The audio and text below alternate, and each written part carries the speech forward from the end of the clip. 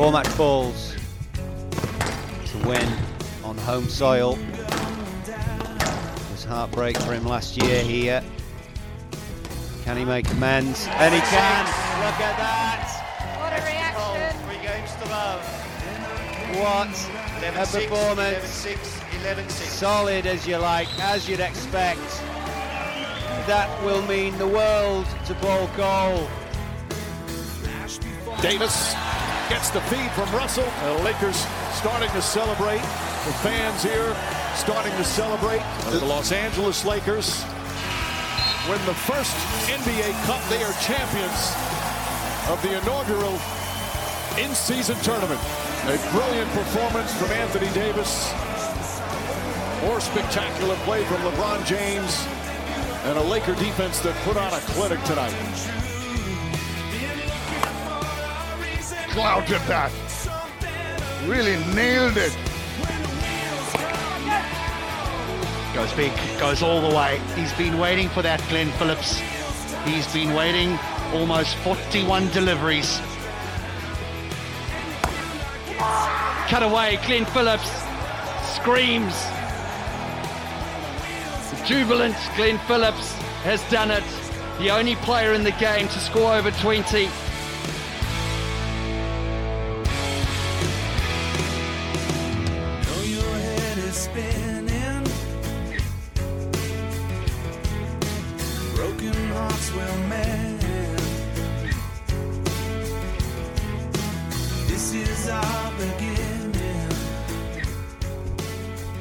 Kia ora, welcome into the show. It is your Monday morning on Izzy and Kempi for breakfast at 6:05. Morena, Israel. How's it looking down there, brother? Looks pretty good through the window.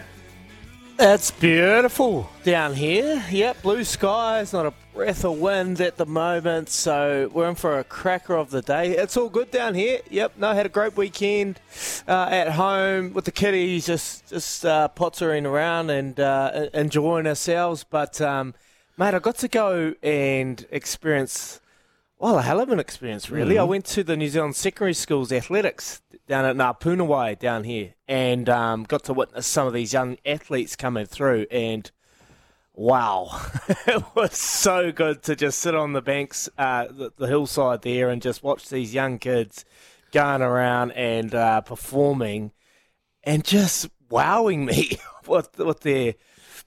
Well, just their skills and the professionalism and how quick some of these kids, they're still kids, like these juniors running around doing these hurdles in phenomenal time. So, I had an awesome weekend just going. Now, I had Daisy's young nephew here. He was representing St. Peter's, Cambridge, up in the north. So he come down and had a wee run around. So I went and watched that for a couple of hours on Saturday and it was awesome. Great to watch. Nice. Yeah, good way to get out, mate. And 'cause I'd heard it was all going to be toast down your way. A lot of rain, cold front coming through. You didn't get any of that? We had a little bit of rain yesterday. It was just a little bit of drizzle, but it was more the wind factor. So I was watching... I'm looking at the times. I didn't watch the finals day, but on Saturday they were absolutely flying in the 100 metres. And I was thinking, okay, what's going on here? Well, they had a 3 metre tailwind. So they were running with the wind. But some of these times, I'll go through the 100-metre final for the seniors, where a boys 100-metre senior finals, 10.58. Wow. 10.58. Joe Dolphin from Rangitoto College, but he had a 3-metre tailwind. And a dorsal fin. Yeah, he was gliding along that track. Rian Douglas, 10.9 for the juniors. So it's under 16 is the juniors, over that's the seniors. And then there was this young kid who ran the 800 metre for the juniors, and his name was Moss. I'm just trying to, here he is, Quinn Moss, boys 800 metre junior finals. Quinn Moss ran it in 1.59. 9.92. So he's under 600 metres, under 16s, and then you go to the boys 800 senior finals. The winner, James Ford, ran it in 2.02. Jeez. So the junior beat the senior. That is outstanding. There's some great times here. When you were saying the 100 metres at 10.58, I'm like, mate, that's pretty much close to Olympic qualifying time. I know, mate. I was watching some of these young athletes, and I actually caught up with Thomas Waldrum. Oh, You yeah. know, Thomas Waldrum, former England, played a lot for the Crusaders. Well, his son, Troy Waldrum, was running for Silverstream. He actually made the semi-finals of the 100 metre. And I'm looking at Barney, called Thomas Barney, and I was like, mate, where those genes come from, they ain't from you, son. So you had some young athletes. I think Dougie Howlett's son was racing as well. So there was a lot. I saw Bernice Mini. So her kids were in the event. It's such an awesome event, man. And I took my young kids there to get some inspiration, and they were really big fans of it. So well done to everyone that was in part of the 50th Jubilee of the New Zealand Secondary Schools Athletics. Tom Walsh was a guest speaker when I was there. So this is where the young athletes are made and forge their careers. It was an awesome experience. Yeah, fantastic, mate. So you got a couple of young daggers signing up for local athletics day, have you? Oh, look, my daughter, she was doing cartwheels around the embankment, and then they sat down and ate donuts. I don't know how that's working. Not real nutrition when you're watching athletes. But, Carb loading. mate, it was cool. I think a lot of kids would have taken a lot of inspiration from watching it and being a part of it. And Ngāpunawai is a new track because the QE2 got demolished and demoed through the earthquake, so they have an opportunity to build this, and it's an awesome facility. Fantastic, mate. Fantastic. And I can't go past your golf on Friday for I Am Hope. That round, you were a bit worried about because you had to take your Stablefoods, and you were a bit worried you might be a bit far off the pace. How'd you go? So bad. I'm having a week off. Yeah, I'm having a week off. Well, it's a forced week off because I've got so many jobs to do around the house. And you want to hear about the irrigation? Yeah. Well, I've done a job. Have you? I've done a job. I'm too embarrassed to tell you about it right now, but I'm going to. Okay, so I go find the pipe. And I'm just trying to do it in 2 minutes because we need to shoot to the athletics. I cut the pipe. Mm. And then I go inside and I'm just like, I need something to stop it. I need like a plug that I could put into the pipe. So I go steal the Vivid lid. So I take the Vivid lid out and I stuff it in. And I stuff this Vivid lid in. And then I grab the duct tape, good old duct tape, and I duct taped around the ends and I put it in there. And it's working an absolute treat. Oh. So there's my little country clueless. Dagger irrigation. Is that number 8 wide? It's close. That's Kiwi ingenuity, isn't it? So long as it's still working. That did work. It did work. Have you told Daisy Daisy that'll work yet? for now. Yeah, she's... Oh, my mate threw me under the bus, actually. I told him on Friday I need some help with this irrigation, and he said it in front of Daisy. She's like, oh, what's happened? I'm like, bro, come on, man. What are you doing? What are you doing?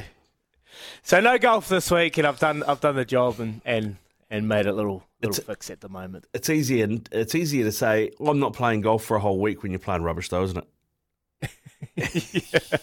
But it was an easy decision to make because I hated the game on Friday. But anyway, we raised some good money for I Am Hope. Got to see Mike King and did a Q&A with Rito and Will Jordan. So awesome day out at Pegasus. But there was plenty going on the weekend, Rick Dog. Oh, there's heaps going on the weekend, mate, and we're going to get amongst it. Craig McMillan's going to join us after 8 o'clock, and we're going to talk the Black Caps. They managed to get over the line, mate. Glenn Phillips again, and it's just his third test, getting the Black Caps home and tying that test series.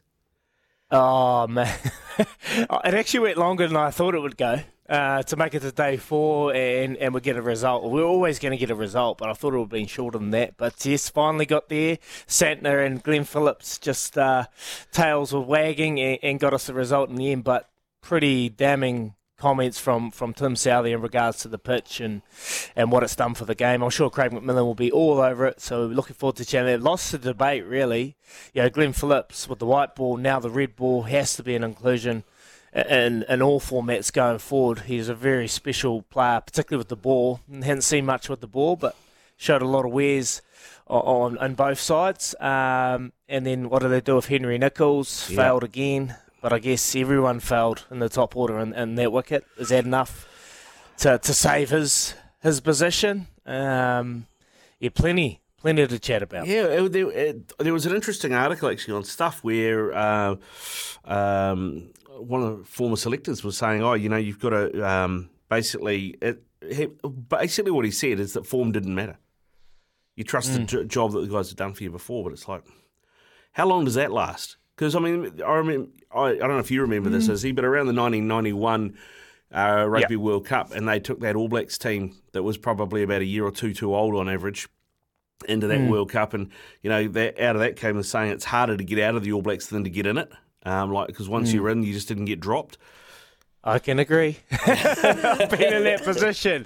2015, I was injured throughout the entire year with my calf. I come back and I got a couple of opportunities.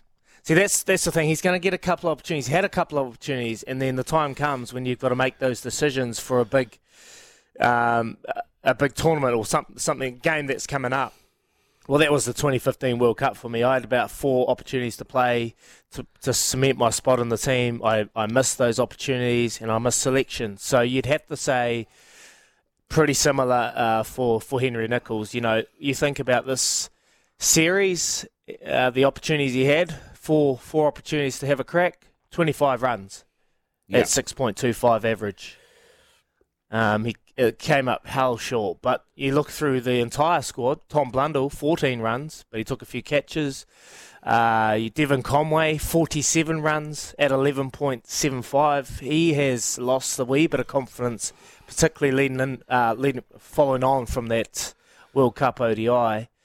So you can't blame it solely on Henry Nicholls, but you have to say he's at the top of the list when it comes to changes. Yeah, well, I think that's a really good point too. What you made, you talked about Blundell. I mean, Blundell's job is, yes, he's a wicket keeper, so you expect some runs from him, but his main job is to catch. What does Henry Nicholls offer us other than no runs? He doesn't bowl. He doesn't, you know what I mean? Yeah, and I think that's the case for Ajaz Patel as well, because Ajaz obviously had a good series with the ball. Yeah. But I feel like this is going to be similarities to when he went to England on a spin-friendly wicket, took a hell of a lot of wickets, then he's going to go missing for the summer. Yeah. You just cannot be the specialist like they have in the past, where you're a very good bowler, but you offer very little with bat. And I think that's the same with Tom Blundell. He needs to start scoring some runs, because you cannot solely rely on just taking catches and stumpings. Yep, being a wicket-keeper. I agree with you totally. It is 6:15. We should get to Who Am I? $100 Adidas golf voucher up for grabs. Get away with Adidas Golf. Visit adidas.co.nz/getaway with golf. T's and C's apply. I think this is the last week, isn't it, Robbie? Is this the last week of the Adidas golf vouchers? I think it might be. Oh, you think next week as well? Oh okay. We're close anyway. So here is... Thanks for that, Robbie. Finger on the pulse as always. Much like myself. I should have known that before I said anything. Clue for number 1 for Who Am I? I was born in 1990 and made my international debut in 2012. I was born in 1990, made my international debut in 2012. 8833 is the Temper Bedpost text machine. Text through your answer and put yourself in the draw to win that $100 Adidas golf voucher. Let's get to this now, though. You're simply the best. Better than all the rest. Better than anyone. Let's go. Izzy, your best for the weekend. What was it? Where do I start, man? There's so many I want to choose. And when I spoke about it last night, I had... all intentions that we were going to speak to Paul Cole, but he's hungover, so we'll get him tomorrow. Fair enough. Fair enough. He won his first New Zealand Squash Open title. It's hard to believe that it is his first and first time he's going to be on the trophy, alongside his fiancée, Nellie Gillis, and it was a real family affair yesterday in Tauranga. So well done to Paul and Nellie on their success, and obviously Zoe Sadowski-Synnott wins the Big Air World Cup. Hell of an effort. So there you go. She got silver last time. Very successful night for her. But for me, I'm going to have to go to rugby. And I watched this game and I thought, they're home and hose. Easy. Michaela Blythe, 200 tries in the sevens. Second only to Portia Woodman. She's 234. So I'm going to go Michaela Blythe. She's worked hard. She's got there. She's 200 try scoring machine, and she's represented our Blackburn Sevens, who came third. Gutted. Now here's Blythe. All muscle and hustle and energy. Offload for Miller. Canada's defence really stretched. Here's Michaela Blythe trying to streak away again. Just dragged down. Ball pot. The Canadian bodies flying everywhere. Here's 200. The one they call Minnie. Absolutely mighty to become the second woman in Sevens history to 200 tries. She had the grind for that too. That was probably the hardest one she's ever had to score. Yeah. But yeah, look, after losing, I thought they were going to win. You'd probably have to go for one of those other two. But anyway, Michaela, well done. 200 tries. Hell of an effort. Hell of an effort. Nice work, nice work. Well, I'm going to go for Shohei Ohtani's agent. Has been simply the best for the weekend. I don't know if you've seen this, but Shohei Ohtani, the Japanese baseball player. Oh, if you haven't seen it, you're sleeping under a rock. Crazy. Usually in baseball, you're either a big hitter or you're a pitcher. Generally, you don't do both, right? I mean, not even generally. Like, it's really, really rare that someone does both. He does both, and he is getting paid. How's this? $700 million US to sign with the LA Dodgers over 10 seasons. Give you an idea, you know who Aaron Judge is, right? The big slugger from New York. He re-signed recently for half that amount. 360 over 9 years. The current, but the previous highest paid contract was Mike Trout over at the LA Angels, which is Shohei's former team. $426.5 million over 12 years. So Shohei Ohtani's agent has done a fantastic job of getting his man paid. That is huge. Massive deal, Izzy. Oh, it is just blowing the internet right up, isn't it? And I saw a little meme online, and it said the largest contracts in North American sports history. Shohei Ohtani is $700 million. Patrick Mahomes, $450 million. Mike Trout, $427 million. Mookie Betts for the Dodgers, $365 million, and Aaron Judge, $365 million. Mate, he is a phenomenon, Shohei Ohtani. Like you said, Japan, love him. He's very marketable, does both pitching, batting, everything in the game of baseball. It is crazy. There's been some money thrown out on sport lately. We're peaked too late, Rick Dog. We're peaked too late. Yeah, well, mate, you at least you peaked. You peaked. I saw a photo of you on Facebook. Man, you were in good nick down when you were a young fella. Oh, really? Which photo was that? When you were standing between three dudes in your blue shirt. Oh. A little memory popped up. Oh, yeah. You're in good nick. Yeah, it was all right. That was when that was Pantera. That's who that was. Yeah. Yeah. That was that's probably where it all started to go downhill after hanging out with those guys just quietly. But yeah, that was a while ago now. But yeah, I mean, mate, just you think about things now. You know, you kind of it's not regret as such, but you're like, oh, if only I'd done this, if only I'd done that. You know, but yeah, man. I mean, I even so, I'd getting paid like that. Man, that is crazy money. So is that guaranteed? Like he's $70 million a year. I was reading. That's guaranteed. Yeah, apparently. We'll find out more. Hugh Bainan is going to join us, famously of the Pakuranga Indians baseball outfit. We'll get Hugh Bainan on after 7 o'clock. He's going to talk to us about this deal. That man is baseball through and through. He knows it all. So we are able to ask Hugh Bainan all about that. But yeah, that is a massive deal. And like I said, simply the best. That man is getting paid, and well done to his agent. You can text us 8833. You're simply the best for the weekend. You're listening to Izzy and Kempy for breakfast. Thanks to Chemist Warehouse, keeping you healthy this summer. 8833 is how you get hold of us, or 0800 150 811. This is Izzy and Kempy for breakfast. The Temper Bedpost range of mattresses and adjustable bases adapt to the exact shape of your body so you can put your head and feet up in comfort.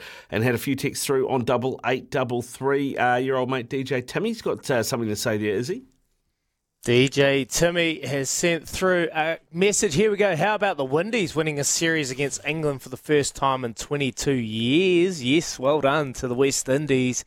And remember when Jason Tamalolo got paid $1 million a season for 10 years and everyone was blowing up about that? He's dead right. Man, there's been some long-term contracts. You think 4 years, 5 years, that's probably the stretch, the limit. But no, they're going to 10 years, a decade. Changing the game. Yeah, they're changing the game, all right. That is one that I don't think has paid off. He was on fire early on, but, man, you haven't got a lot of return out of him for the last couple of seasons, I don't think, really, considering what he's being paid. But, yeah, that Windies result is absolutely massive. I tell you, there's got to be some... Do you reckon we're going to see it in rugby? Like, if you think about it, in the next... couple of years, are we going to see a game-changing contract thrown out to one of these young New Zealand players?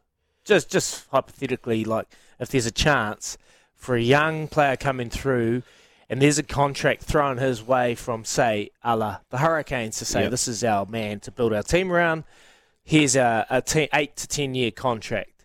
Do you think that would be the way to go about it for New Zealand rugby, and how would you feel out there knowing that someone from the Hurricanes, a young player coming through, you could build your team around, is going to sign long term? Yeah, that's a really good point, actually, because I think at the moment, I could be wrong, but I remember reading, and I don't know if this is super contracts or, they're all kind of centralised now, or just New Zealand rugby contracts, but it was that the maximum length of contract NZR hands out is 4 years. 4 years. 4 years is the max, yep. Well, that's the max I've heard of, and I've been lucky enough to have a 4-year deal with them. But yeah, you don't see much past 4 years. Is this changing the landscape? We don't have the same money, not even anywhere close, but yeah, it could be something like that. When you think of a Dan Carter, Richie McCaw that have played for over 10 years, would someone like NZR be willing to do something like that? And would a player be brave enough to say, that is my maximum value? Well, that's the other thing, right? Is you basically... That's why I think it might be hard for it to happen here, because if you're looking at the landscape at the moment, you know all the money's in Japan and France, right? Yeah. The big money. Yeah. So you sign an 8 to 10 year deal, even if it is for $1 million a year, here in New Zealand to play, like you say, with the Hurricanes and play for the All Blacks, sure, you're getting paid and it's good money. Nobody's sneezing at that. But you think, well, I could do that for 4 years or 6 years and then, double my money, triple my money by going offshore. Yeah, I don't see it happening unless the money here is enticing and probably equal to what they're going to get overseas. But you chuck in some sabbaticals, you chuck in some opportunities to play overseas and so on, and potentially could happen. Yeah, it's just a thought. Yeah, it's a good thought. Just changing the landscape of sport. It's a good discussion point, I'll tell you that. I was going to say to you, though, Matthew Mott, who's the white ball coach for England, you don't make the semi-finals of the T20 World Cup. Now you lose the first series against the West Indies at home in 22 years. You might be looking over your shoulder, mightn't you? Yeah. Oh, definitely. They're probably looking. Is that why Baz isn't answering our calls? He's got another job to do. Is that what's going on? He probably doesn't want to come on and chat about that. But there's, look, that's his bosses. That's his work. He don't want to go talking about his work that's struggling. But hey, could be a fair point made about too much focus on the red ball, the white ball. Moddy probably feeling left out on the lurch. Yeah, 100%, man, 100%. All right, keep your text rolling through. 8833, the Temper Bedpost text machine. We got some sports news headlines heading your way shortly. Right now, though, here is Araha with news for Kubota. Their in-stock catalogue is out now. 26 away from 7 on SENZ. Izzy and Kempy for breakfast. Bunnings Trade helping you power through till the end of the year. Let's have a look at some sports news headlines.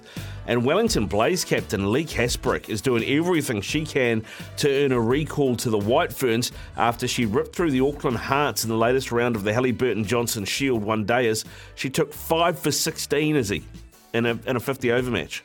5 for 16. It's the 6th best list day one-day performance in team history and set up a 9-wicket win as the defending champions extended their lead over the Hearts at Eden Park. Kennard's Hire Community Oval yesterday. White Ferns back in action, the first of 3 ODIs against Pakistan and Queenstown tomorrow. Yeah, with a new captain too, eh? Yeah. Millie Kerr taking over this captaincy, which was obviously paid dividends. First time without Sophie Devine for a while, and they get the result. Might be a little bit of a changing of the guard. And I saw young Mia get a double hat-trick. Yes. Playing for CD. Yeah. That's pretty darn good, eh? Wow. Yeah, I mean, a double hat-trick, Robbie. A double hat-trick isn't 6 wickets, is it? It's 4. Is that right? Yeah, correct. Yeah. Four wickets in a row, and they were done. It was the last 2 balls of her over, and then the first 2 balls of her next over, but still counts as 4 in a row. Yeah. Yeah, superb, superb. I mean, good. There's some talent coming through there. Honestly, you look at it, and some of the results we've had recently, it might be time to make some changes because we've got an ageing side. Yeah, I think so. I think there will be some adjustment. We'll talk to Macro about it too, because had a good chat with him on the golf course. He's been down there doing the commentary for it, so he's got a real good view on it. So looking forward, I think there'll be some changing and giving people opportunities, young talent coming through. Yeah, I don't know what it is with cricketers at the moment. We'll have to ask him because I asked him to come on last week and he couldn't because he was concreting, right? And then I asked Jeremy Coney to come on I messaged him on Thursday to come on Friday.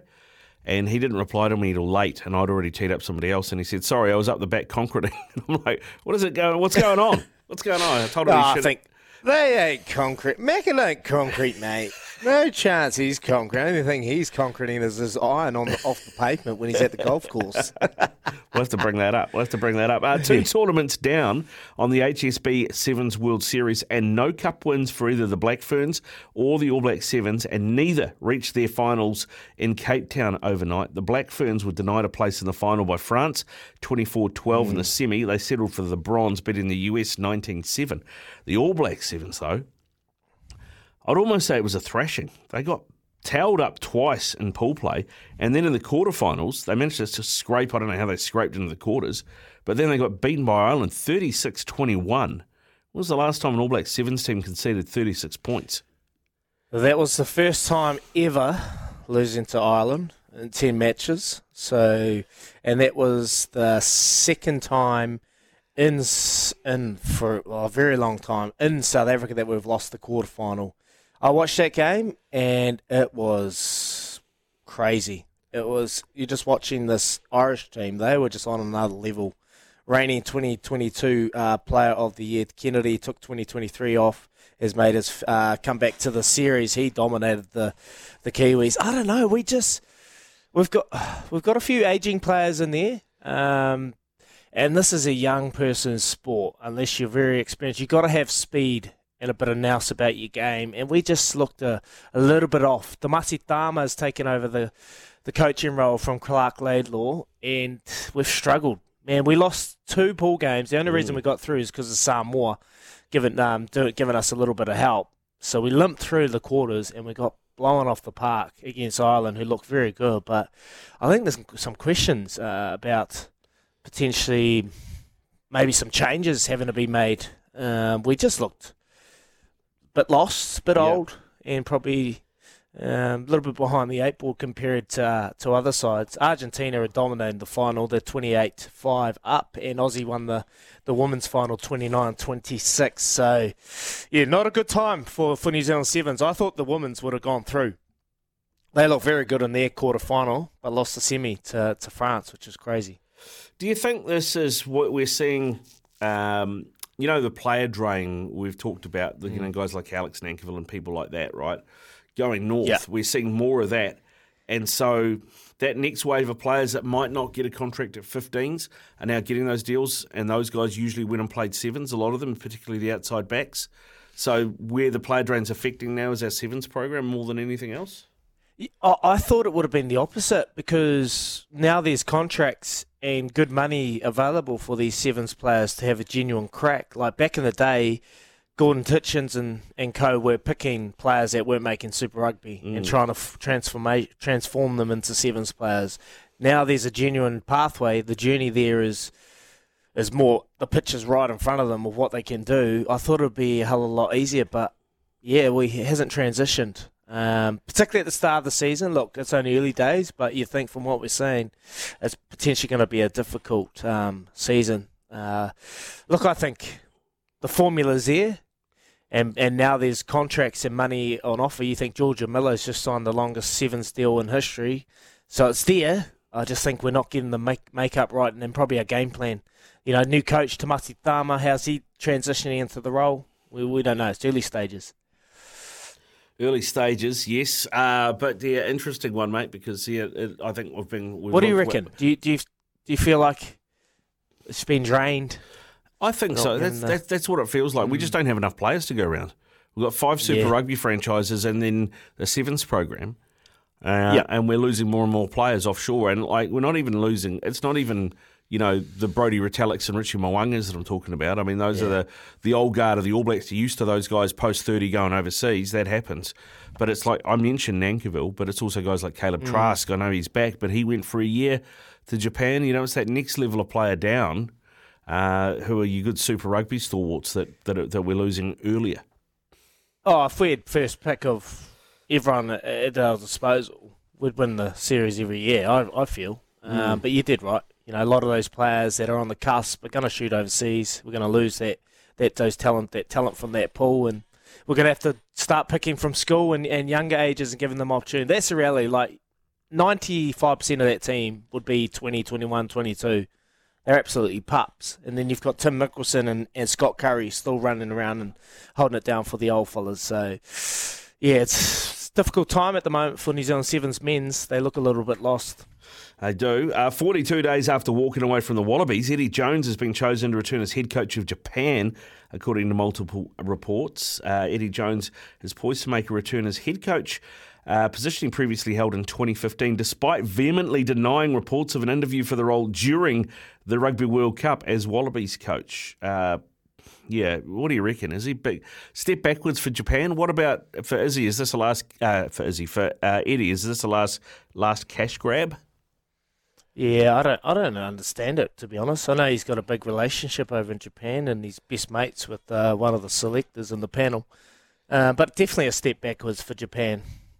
Yes, he gave them a game against South Africa and won them and made a movie out of it. But what else has he done, really? I don't see how people can trust him and believe in his credibility. He beat out Franz Ludik over in Japan, and mate, I don't know how you can respect and trust this guy, to be honest. I don't think you can. Mate. And just before we move on from the headlines, I can tell you, Tottenham lead Newcastle by 2-0 in the last game of the Premier League weekend. There is about, 37 minutes still to go in that one. Elsewhere, Everton continue their resurgence. They beat Chelsea 2-0. It means that the Toffees are now 4 points clear of the relegation zone, and they are appealing their 10-point deduction as well. So that could lift them as high as 9th. Chelsea currently sit 12th after that loss. Elsewhere, Fulham on fire. As my mate Radar texted me this morning, there's only one F in Fulham, as the fans like to chant at Craven Cottage. They've scored 10 goals in their last 2 games, Izzy. They beat West Ham 5-0 this morning, and midweek they beat Nottingham Forest 5-0. So they're absolutely on a heater at the moment, Fulham, and looking good, scoring goals for fun. And Man City. Man, they are struggling with injuries. Erling Haaland didn't play today because of a foot injury. Jeremy Doku, their star winger, out, also injured. And no Kevin De Bruyne still. They managed to hang on to beat Luton Town 2-1. So they needed that win. That was their first win in 5 in the English Premier League. Interesting time for EPL, isn't it? Isn't it good just seeing a changing of the guard? You're used to the Man Cities, Manchester United, Arsenal losing to Aston Villa on the weekend. They're on a bit of a heater, sitting in 3rd place. So plenty going on. You're Manchester United. I don't know. We don't really need to start about that. Manchester United? Who do you support? Well, yeah. No. I'm a fan from afar, but okay. You tend to stop them like you stop the Phoenix. You go, Don't get me started on that leaky defence. No, that was a worry. Bunnings Trade is here to help you with a new phone service. 134 trade call 0800 134 872 for support on all things trade. Those are your sports news headlines. We'll be back with Love Racing next. It's coming up 10 away from 7. I can tell you Tottenham now lead 3-0 over Newcastle with half an hour to play in that one. We'll keep you up to date with the score as it continues to roll out. The Grand Tour Racing Festival is back, Izzy, and you got some Love Racing news for us. Yeah, in a race thrown into disarray by a false start, quality 4-year-old Desert Lightning stood tall and claimed his first Group 1 victory in Saturday's TAB Classic at Trentham. The enduring story out of the 400,000 Wait for Age feature will be the auxiliary gates failing to open and the horses with the 3 widest draws, Faraglione, Desert Lightning and Aegon, being left behind. Fortunately, the remainder of the field all pulled up before the end of the back straight, but when the race was rerun several minutes later, those 3 horses, get this, all finished in the top 4. Ooh. That result indicates that it was clearly an advantage to have avoided the exertion of the aborted first running of the race, but dwelling on that would be doing disservice to Desert Lightning. He was one of the standout male 3-year-olds of last season, winning the Group 2 Avondale Guineas and placing in the Group 1 New Zealand 2000 Guineas, the Group 3 Manawatu Classic, and a star-studded running of the Karaka 3 million 3-year-old Classic. The son of Pride of Dubai has come back strongly as a spring 4-year-old, winning first up at Pukekohe before finishing third on heavy ground at Tauranga. He stepped up on the big Wait for Age stage on Saturday and showed that he belonged. Rider Vinnie Colgan had to use up some petrol after Desert Lightning eventually left the wide gate, pushing forward to take up position outside the front-running Town Crier. Desert Lightning swept past Town Crier soon after rounding the home turn, and he was all alone in front the long Trentham straight. Faraglione Malt Time and Aegon came at him with powerful late finishes, but Desert Lightning kept finding and held them all the way to win by a length. There you go, Rick Doll. Bit of controversy in the TAB Classic. Yeah. I know there's been a huge debate because the 4 outside gates that didn't fire, well, they made the top 3. 3 of them made the top 4. Yeah, and I get why there's controversy, right? Because that's obviously affected the outcome of the race. But what do you do? I mean, if a bunch of horses have run 400 metres, do you then put the race back and give them an hour to recover and then run it again? I mean, I guess they're limited as to what they can do, right? There's not much you can do, and it'll be interesting to get some conversation from you at home if anyone's in the know. Could you delay it maybe a week? Or something like that. I know it's the biggest race of the day and it's a misfortune to have it happen in the main gig. But yeah, look, they're at time pressure. They had to get it running. It ran really late. And obviously Desert Lightning. Look, I wanted to know because I lost my first leg and my first multi when Bonnie Lass got nosed out. I couldn't believe it. So I had no money left in the account. But were you still able to have a bet when it misfired, when the false start, or whether was all the betting put on hold? Because if it was, you take a couple of those horses in the outside gate, you would have had a fill up. Totally would have. So I thought that straight away. Yeah. I said, I'm going to bet on those boys that didn't jump. Which we'll have to have Paulie Moati up about that at 8:30. See what the lowdown is. I got a tip from Kevin Titarangi on Friday. At Randwick Races, race 7, hinged, he said. Go each way on it. It's paying 18s and 550. It's dropping down. It's dropping down a group. It should go pretty good. Yeah, like six lengths back. Yep, good. Thanks. Came nowhere. 6 away from 7. This is Izzy and Kippy for breakfast. Couple of minutes away from 7 o'clock. Remember, we've got our Chemist Warehouse fragrance pack to give away all this week. 1 a day for the text of the day. Chemist Warehouse is the real house of fragrances this Christmas and all at unbeatable prices. So get your text through on 8833 for that. One from Brett. His Simply the Best will be Monday Night Football tomorrow. Otherwise, local boy Kyle Smith winning the Ironman. Jack Moody dropped the clutch in the finish shoot to beat the Aussie Kurt McDonald into second by 2 seconds. And then Tauranga's Hannah Berry winning the women's as well. He reckons the Kiwis are going to rattle some cages at next year's Worlds, is he? Yeah, well done. Yeah, saw your footage on social media there, Brett. It looked like an awesome weekend, and well done to Kyle Smith holding it down for the Kiwis. Yeah, did really well, and a great weekend at Taupo too. A good comeback weekend for the Ironman 70.3 there. Keep your text rolling through 8833. Coming up on the show, we're going to be talking Major League Baseball with Hugh Bainan shortly. Shohei Ohtani getting absolutely paid. We'll find out about this deal and where it sits and what it means for the rest of the league as well. Right now, though, here is Araha with the latest in news. Thanks to Kubota. Kubota's in-stock catalogue is out now. 7:05. Kia ora, good morning. Welcome into your Monday on Izzy and Kempy for breakfast at 7:05. Keep those texts rolling through on 8833 as well. Get yourself in the draw for that Chemist Warehouse fragrance pack, one a day to give away all of this week. It is tradies hour with night and day as well, so make sure you start your morning with a hell of a coffee from just $4.50 at your local night and day. And we've got Who Am I as well, because we've got a $100 Adidas golf voucher to give away. Get away with Adidas Golf. Visit adidas.co.nz/getaway with golf. T's and C's apply. Who am I? Clue 2. I've represented many different franchises, including 3 from New Zealand, 4 from England, and 4 from India. I've represented many different franchises, including 4 from New Zealand, 3 from New Zealand, 4 from England, and 4 from India. You know the answer to that. Text us on the Temper Bedpost text machine 8833. And we will announce a winner around 8:30 today. Let's have a look, though, at the biggest story in sport around the world over the last couple of days, Izzy, and that is the new deal for Shohei Ohtani. He's moving from the LA Angels to the LA Dodgers for $700 million US over 10 Huge trip. years. Big trip. A big trip. 30 miles. Yeah, exactly. It's got a little bit reminiscent of a few others that I can remember as well. But let's talk to an expert on this. Hauck Pakuranga, Indians' favourite son, Hugh Bainan, joins us, the baseball doyen that is. Good morning, Hugh. How are you? Morning, fellas. Very well, thank you. That's a story, mate. That's a story. Ohtani, big move, $700 million US. Biggest move in baseball history, outdoing Mike Trout's. Were you surprised at the amount, given how much bigger it is than everything else? Oh, yeah, definitely. I mean, I think everyone's surprised at the amount.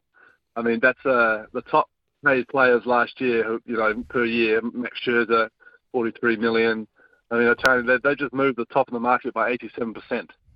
So that's ridiculous. Like, this deal is insane, fellas. Like, and it's so LA, it's so Major League Baseball. Like you say, Trout was getting paid the most before, but that was an extension. Aaron Judge signed for $360, was the biggest free agency move, free agency signing we'd ever seen, and this is $700. But Shohei Ohtani, like he is absolutely transformational to the sport. He is, if you cut him in two, for those that don't know who Shohei Ohtani is, he bats and he pitches, which is unheard of in baseball since the days of Babe Ruth. If you cut him in two, you'd have 2 All-Stars. He is an All-Star batter, and he is an All-Star pitcher.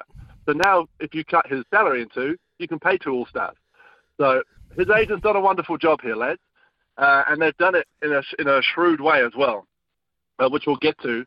But you got to remember with Ohtani, he has literally reshaped the conception of what's possible in baseball, and he's even rewritten the rule book. There is an Ohtani rule now that Major League Baseball introduced that allows the pitcher to be assigned to a designated hitting spot, even if the pitcher comes off, which is a bit inside baseball, literally. But they had to literally write a rule because they'd never seen a player like him, and they named it after him. So that's how big a generational talent, historical talent we're looking at here. So it's fitting that he's the guy who's locked in a contract like this.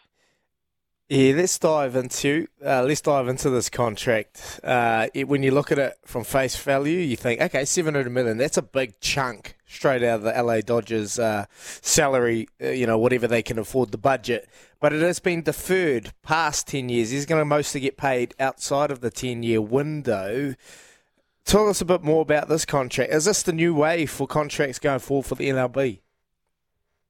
Well, potentially, it's a smart way for the team to save a bit of money. Yeah, like you say, the $700 million, most of it is deferred or will be paid out after his 10-year tenure. So what a deal for him. 10 years of getting paid still silly money, and then he'll continue getting paid into retirement. He's 29 years old, so in 10 years he'll be 39. Excuse me, and he'll still be getting paid a lot of money for the rest of his life. But those dollars from the Los Angeles Dodgers point of view will depreciate due to inflation. So the present value of the contract is less than $700 million conceptually, like considerably less if we assume where inflation's going to go. Now, I'm certainly not an accountant or an expert in this field whatsoever, but in terms of the competitive balance side of things and the salary cap, the salary system type of things, the average annual value is what counts. But that also takes into account the time value of the money. So the cap hit won't be anywhere near as big as it looks like it would have been if it wasn't deferred, this contract wasn't deferred. So the upshot of this is the Dodgers still have money to go and sign other players. So you can look at that in a couple of ways, Izzy. You could say, well, that's ball dust, and surely that shouldn't be allowed, because what's the point in the salary cap system if you're just going to be like, oh, yeah, now we'll sign him for this, but we'll just pay him a whole bunch when he's retired. Or you can look at it as just smart accounting and smart front office work from the Los Angeles Dodgers, and Shohei Ohtani's now very, very, very rich agent. He wants to win. Is this the right move for him to go and win a Major League World Series with the Dodgers? They haven't missed a postseason since 2012. Well, we're on the flip side, the Anaheim Angels, with their squad, haven't been able to crack into any postseason. Is this the right move? And was there anyone else in this race? There are a few teams in this race. I mean, the ones that would traditionally be in this race, like the Yankees, weren't in it so much. Like, go back to that Aaron Judge deal from before. The Blue Jays are the most butthurt this morning because all the rumours and the chat was that he was on his way to Toronto and was literally on a flight to Toronto until he wasn't, which as a fan can kill you. The Giants were in the race, but not so much. I mean, it looks like really from the start there's only been one team. Since high school, since he was in high school in Japan, him and the Dodgers have had mutual interest in each other. So I don't think it's overly surprising where he's ended up. He said at the end of last season when he finished with the Angels, I want to win. And like you said, he's never been to the playoffs. And we're talking about, probably the best baseball player of all time. He's never been to the playoffs. The Dodgers have been in the playoffs every single year of Shohei Ohtani's career. So he's been watching from 30 miles away.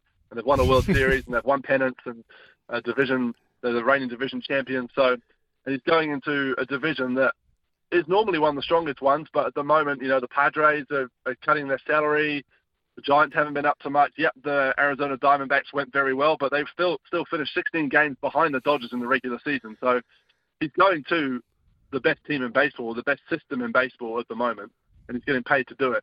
I've got to remember, just quickly going back to his payment, that because of the international rules, because he came out of Japan and he was already playing professional baseball when he came over, there's some quite strict rules on what you can pay those players. So he's actually been paid a lot under what he's worth for the entirety of his career so far in Major League Baseball. So he deserves his payday. Anyway, he's getting a payday. Hugh, I did wonder about the going to the Dodgers from the Angels. It reminded me, sort of go back to when Sol Campbell became a free agent after his time at Spurs, and he went across the road to Arsenal, and they were, the Spurs fans were called him Judas ever since. I mean, is the rivalry there? I mean, how was this going to go down when these two teams meet in regular season? Oh, there'll be some boos, but I mean, really, even if you're a die-hard Angel fan, can you blame him? Like, everything we just said about playoffs and winning, he gave 6 years to them. Can you blame him? Like, the man wants to win. He's 29 years old. Yet baseballers go longer than the sports people we're used to seeing in the sports that we play, but just due to the physical nature of it. So, yeah, he can probably play another 10 years. But I don't think it doesn't have that rivalry of the Mets of the Yankees, probably because the West Coast is a lot more chilled out than the East Coast in sports fandom ways. But, no, I don't think it's going to really fire up too much. The Angels, unfortunately for them, had two of the best players of all time for the last 6 years and haven't made the playoffs. So something's not right with that organisation, right?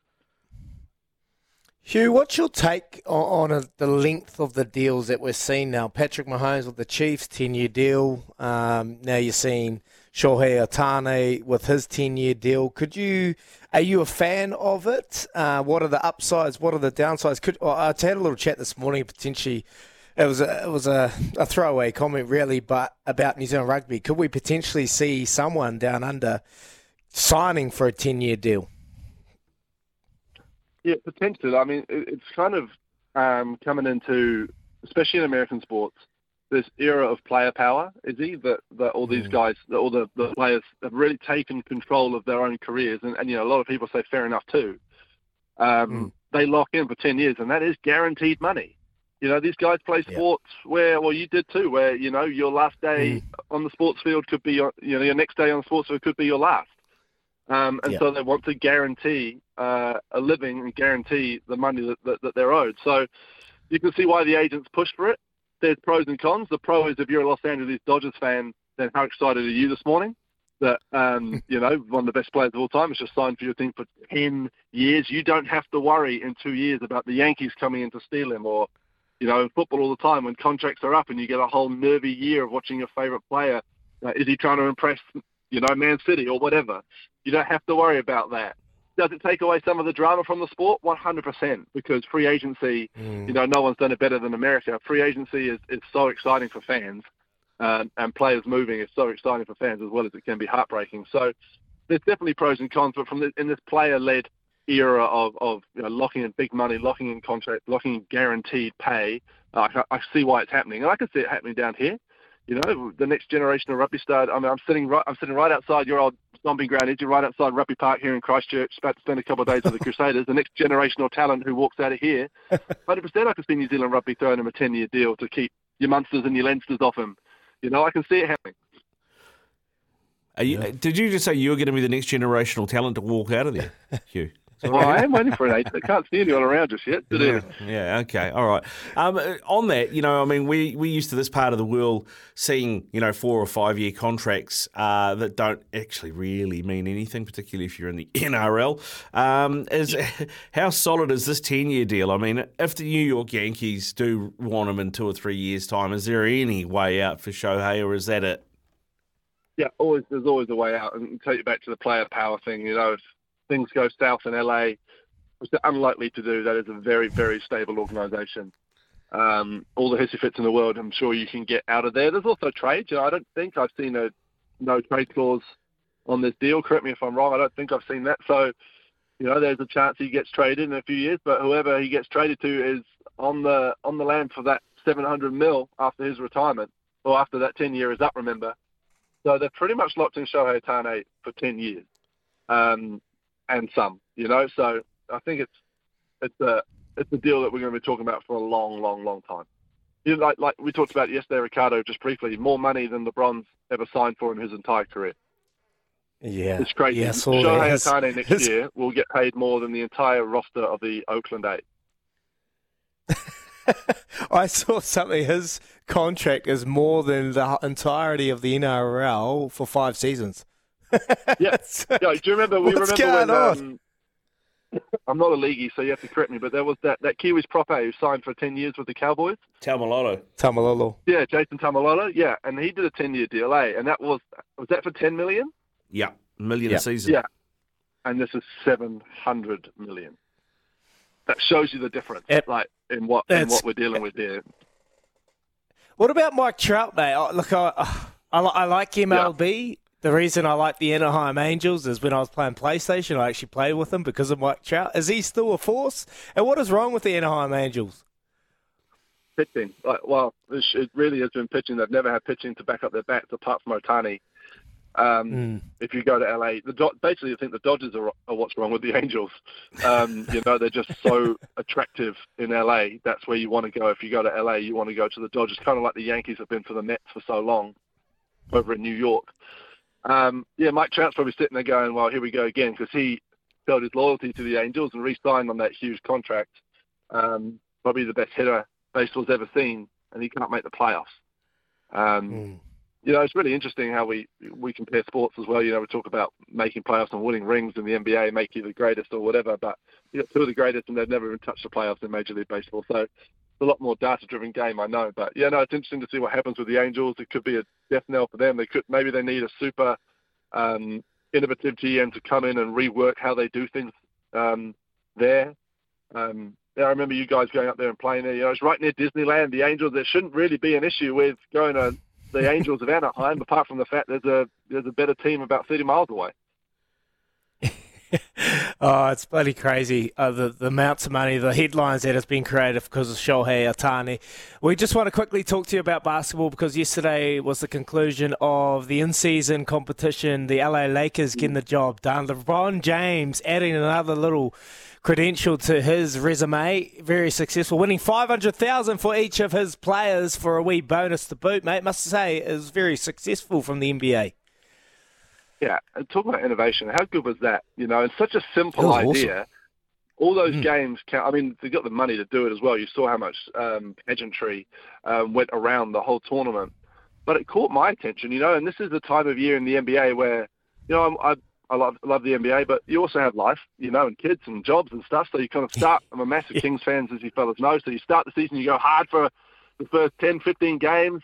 And then you kind of settle into a bit of, I'll catch it when I can, when I'm not too busy. But this kept me going. And that's been the whole point of it. Yeah. Playoff basketball in November and December. You know, these games are just regular season games. You strip all the pageantry of the in-season tournament away. They're just regular season games. They count towards the ladder just as much as the games in September, just as much as the games in May. But they built this tournament structure around it. And it's caught everyone's attention. And how fitting is it that the king, LeBron James, wins it? And it really is fitting. Like, we don't know how many years he's got left. The fact that he's running around doing what he's doing at 39 years old is phenomenal. But it's really fitting that he won that tournament and won MVP. And it brought some awesome moments and some awesome breakout moments for guys like Tyrese Halliburton and De'Aaron Fox hitting game winners in what are essentially playoff games, even though they're not NBA playoffs. I thought it was a fantastic idea. Yeah, I can see it happening in other sports around the world. Yeah, they've basically just taken the FA Cup and chucked it in the middle of the baseball season, haven't they? Basketball season, haven't they? Yeah, it's like the FA Cup, as if the FA Cup games counted towards the league as well, right? They don't have the lower league structure that they have over in the UK, so they couldn't do one separately because that's the beauty of the FA Cup, as you know, or the magic, as they say. Then you play teams you don't normally play, so they build it up this way. And simple things that cost millions of dollars, like changing court colours and having that trophy made and all sorts. And, innovation and just entertainment. Classic NBA. Yeah, classic NBA, all right. I was wondering, how long do you think LeBron does have? Because I know we've just talked about this in-season tournament win and MVP and things, but leading into this, his numbers hadn't been great and he had been missing a lot of games as well. I mean, it kind of feels like he needs to be managed now, but it's just whether or not LeBron will allow that to happen. Yeah, I mean, he is the smartest basketball player we've seen off the court for a long, long time. You know, all those rumours that he spends $1.5 million on his body each year. You know, whatever he's doing something right to that rig of his. And he always said he wanted to play with Bronny, right? That was what he said. He wanted to play with his son. Now, the odds of his son making the NBA took a big hit, obviously, when he had a cardiac arrest at USC practice. But he is back, and he's back playing for USC. And if there's ever a kid that a team's going to take a punt on, it's going to be the son of LeBron James. So I could see that happening in a couple of years. I think he deliberately signed a 2-year deal with the Lakers, so he will be a free agent when Bronny has his first chance to make it into the NBA. I don't know. He loves to break records, extend records, and try and cement himself as the greatest of all time, which personally I think he did a long time ago. So who knows how long he's going to keep going. Maybe he'll keep going until that team in Vegas eventuates because, you know, by all accounts, he's going to be the owner of that team, or at least a part owner and GM. So he'll just keep cozily working the league into his favour and making his best path after retirement as well. And fair play to him too. Yeah, indeed. All right, good stuff, Hugh. Thanks very much for coming on, mate. Always good to chat. Enjoy your time at the Crusaders HQ. I hope they don't bleed the yellow and black out of you. Don't share anything, mate. Don't give them anything, okay? It's an honour to go in there. Don't be a leak. Cheers, boys. Cheers. Hugh Baden there with us. You're listening to Izzy and Kempy for breakfast. Thanks to Chemist Warehouse, keeping you healthy this summer. 8833 is how you get a hold of us. It is the Temper Bedpost text machine. A reminder to you that we have a fragrance package from the Chemist Warehouse to give away for our text of the day as well. So keep your texts coming in. Get more gift for your dollar this year by shopping the range of big brand fragrances from Chemist Warehouse. Whether it's a stocking filler or your main gift, Chemist Warehouse have you covered. Pop in-store or head online today. And a few texts coming through. This one from Marshy in the Hawke's Bay. Morena boys, good to see Patel and Santner come through when we needed them. Phillips has showed he's not just a basher and has become a good test player in trying conditions. Need to get Rach and Ravindra in the test team straight away. Yeah, pretty good comments here from you, Marshy. Totally agree. Glenn Phillips was awesome. Absolutely crazy test match for him and just leading on from the ODI World Cup. And we're going to chat to Craig McMillan after 8 o'clock about the Black Caps. And, they've played Bangladesh. They've levelled up the series. They've got a new squad coming in to play the ODIs. And then we're back home for a summer of cricket. So plenty to dissect with Macca. Yeah, heaps to get through. I can tell you that Tottenham have beaten Newcastle by 4-1. That game has just wrapped up. It means Tottenham now go to outright 5th place. They are just 3 points behind Manchester City, and you've got a very tight top 5 now. Liverpool on 37, Arsenal 36, Villa 35, Man City 33, Spurs 30 points. Very tight top 5 there in the English Premier League. Time to get away with the latest in news from Aroha, thanks to Kubota. Kubota's in-stock catalogue is out now. 27 away from 8. Kennards Hire makes your job easy. Kennards.co.nz. Let's have a look at some sports news headlines for you. Plenty to go around. Zoe Sadowski-Synnott has continued her dominance in women's snowboarding, claiming a win at the FIS Snowboard Big Air World Cup in Edmonton, Canada. Sunday's result continued Sadowski-Synnott's incredible streak, which has seen her finish on the podium at every event she's dropped into for the past 3 seasons. The streak encompasses being crowned at the Beijing 2022 Snowboard Slopestyle Olympic champion, 8 Big Air podiums, which also include Olympic Big Air Silver and an X Games Big Air Gold in 2022 as well. She's absolutely flying, Zoe Sadowski-Synnott. And just on that, it's a 3-run format. She fell on her first run. So she was under pressure, and she comes out, she does a switch backside 1260 tail grab for 97.25 points, and then she backs it up with a backside double 1080 for 86 points, 183.25 out of 200 maximum points. Beating her silver last year, gold. She's on fire. Yeah, she is absolutely on fire. Tell you who else is on fire.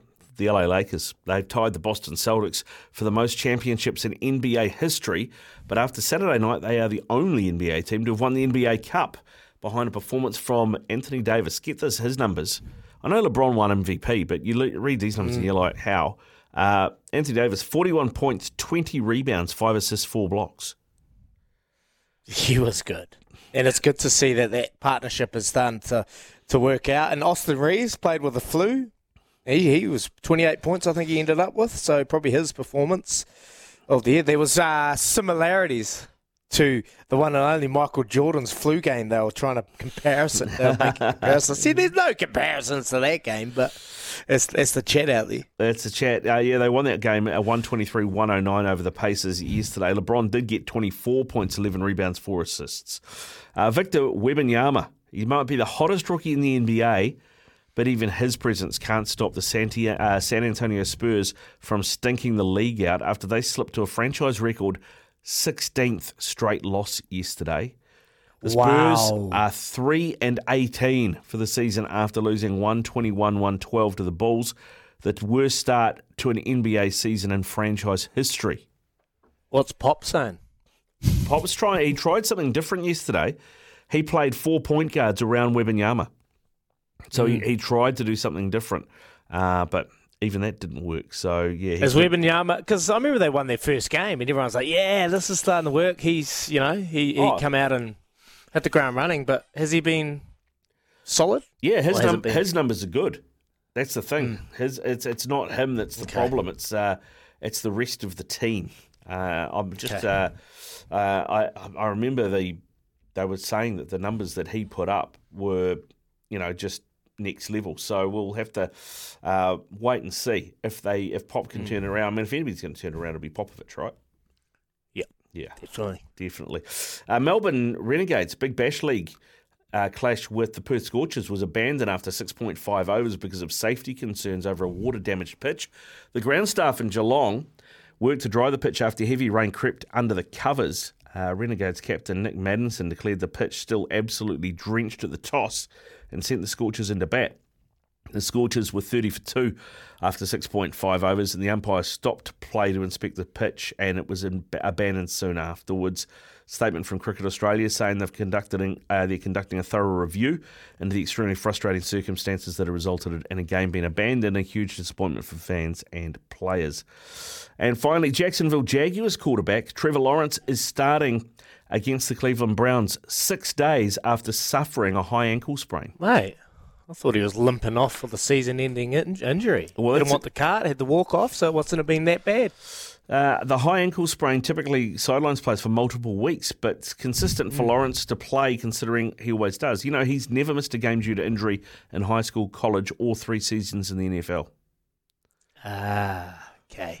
He's that guy. That's what a bit of an injection can do to your knee. Yeah, exactly. Do to your ankle. Exactly. He's cortisone it up. So he's supposed to start against what is one of the toughest defences in the Browns today. But they do have CJ Beathard ready to go. He was ready to play if Lawrence was unable to play. And interestingly, they have also signed to their full squad, their active squad, from their practice roster, their other backup quarterback, Nathan Rourke. So let's just see how long Trevor Lawrence lasts, because it sounds like there are some doubts from within the camp. But catch every NFL game this season with Game Pass only on DAZN. Visit nfldazn.com/NFL. There you go. Those are your sports headlines. Kennard's Hire makes your job easy. Talk to someone who's taken the Ken Oath today. And Izzy, we also have a poll. The Choices Flooring poll. Sail on for family-friendly carpet and hard flooring. What's your moment of the weekend? Just go to the SEN app, click Izzy and Kempy for breakfast.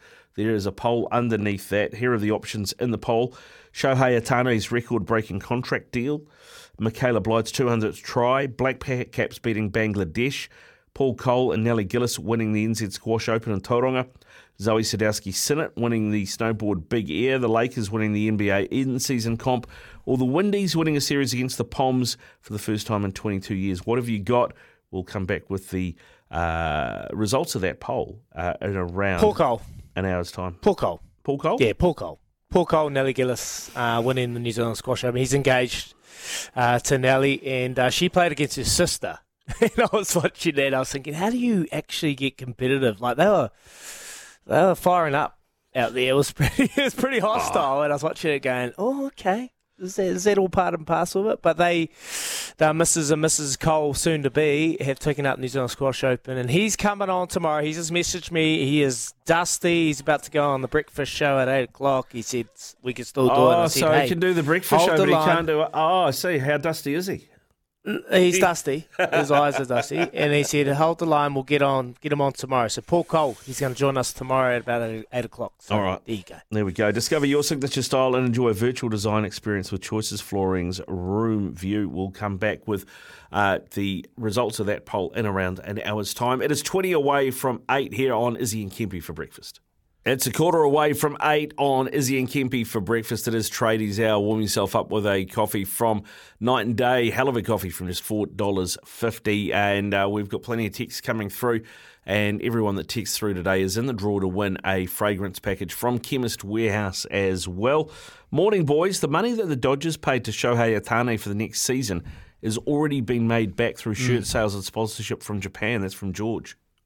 Yeah, definitely. 100%. He's got a whole country there. Well, the Dodgers have got a whole country that are Shohei Ohtani's fan, and they'll be making plenty from that. Probably the most marketable player in the MLB right now. And you heard from Hugh Bainan there, just the importance of this deal. So, totally agree. Jorge Ohtani, is that his Mexican brother? Jorge, sorry. Barry's texted through as well. How's this for a performance from the weekend, guys? Artie and Brody both scored 2 tries each in their narrow 80-15 win for the Kobe Steelers. Yeah, they absolutely smashed Mitch Hunt's team over Honda. Yeah, well, you have to say that deal's paying dividends. Dave Rennie taking over the coaching there, and Brody Retallick scored the first try. Ari Savia, World Player of the Year, just continuing on his form alongside Nani Laumapi.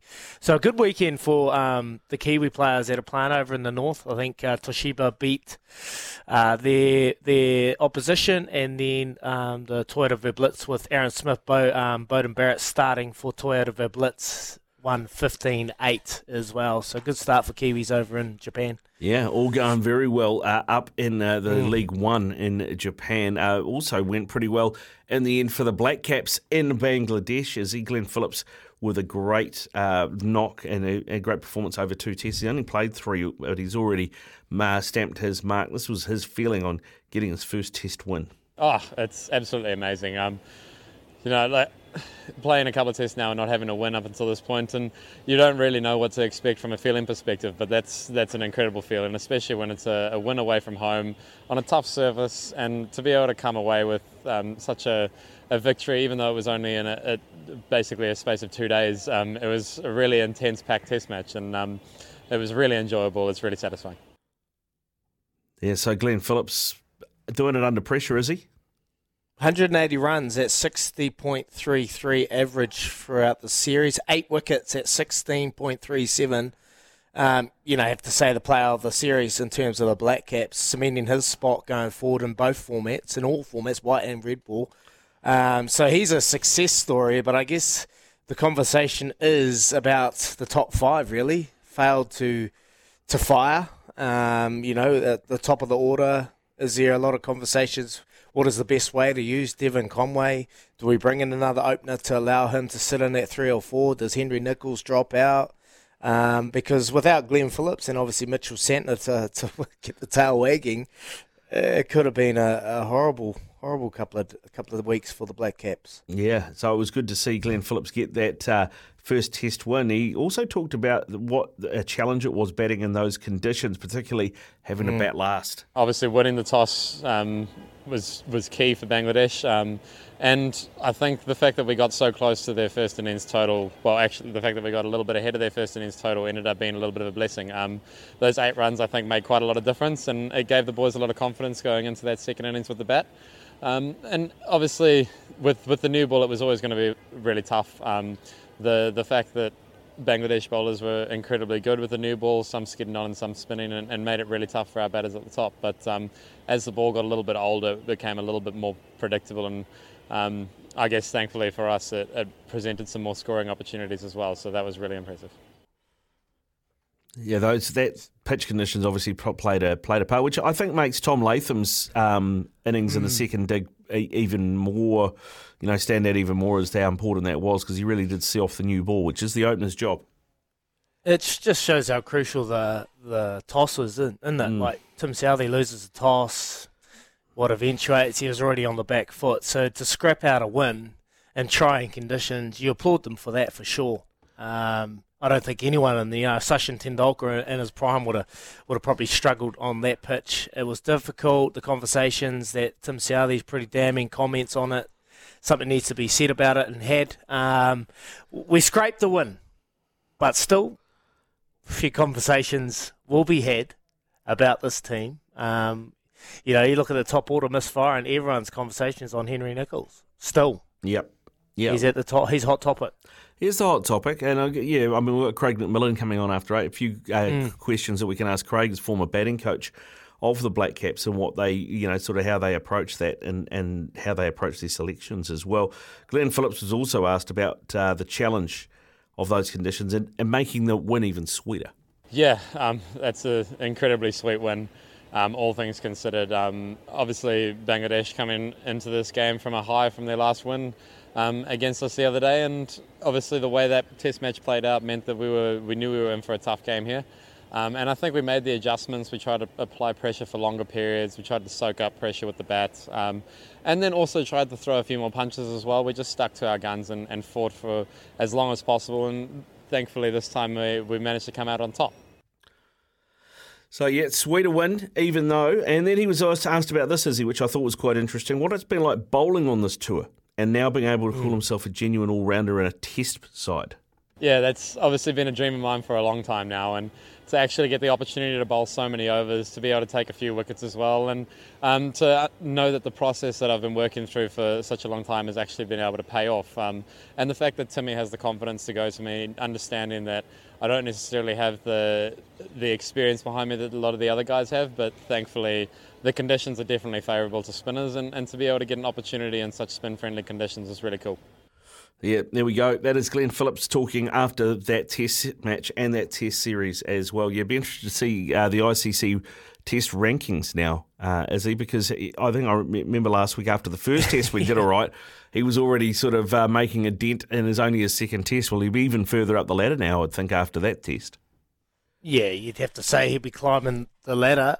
Be good to hear what Macca has to say about the conditions. He would have played a hell of a lot over there, and we had Pete McGlashan on last week talking about those conditions. Well, they were worse than normal.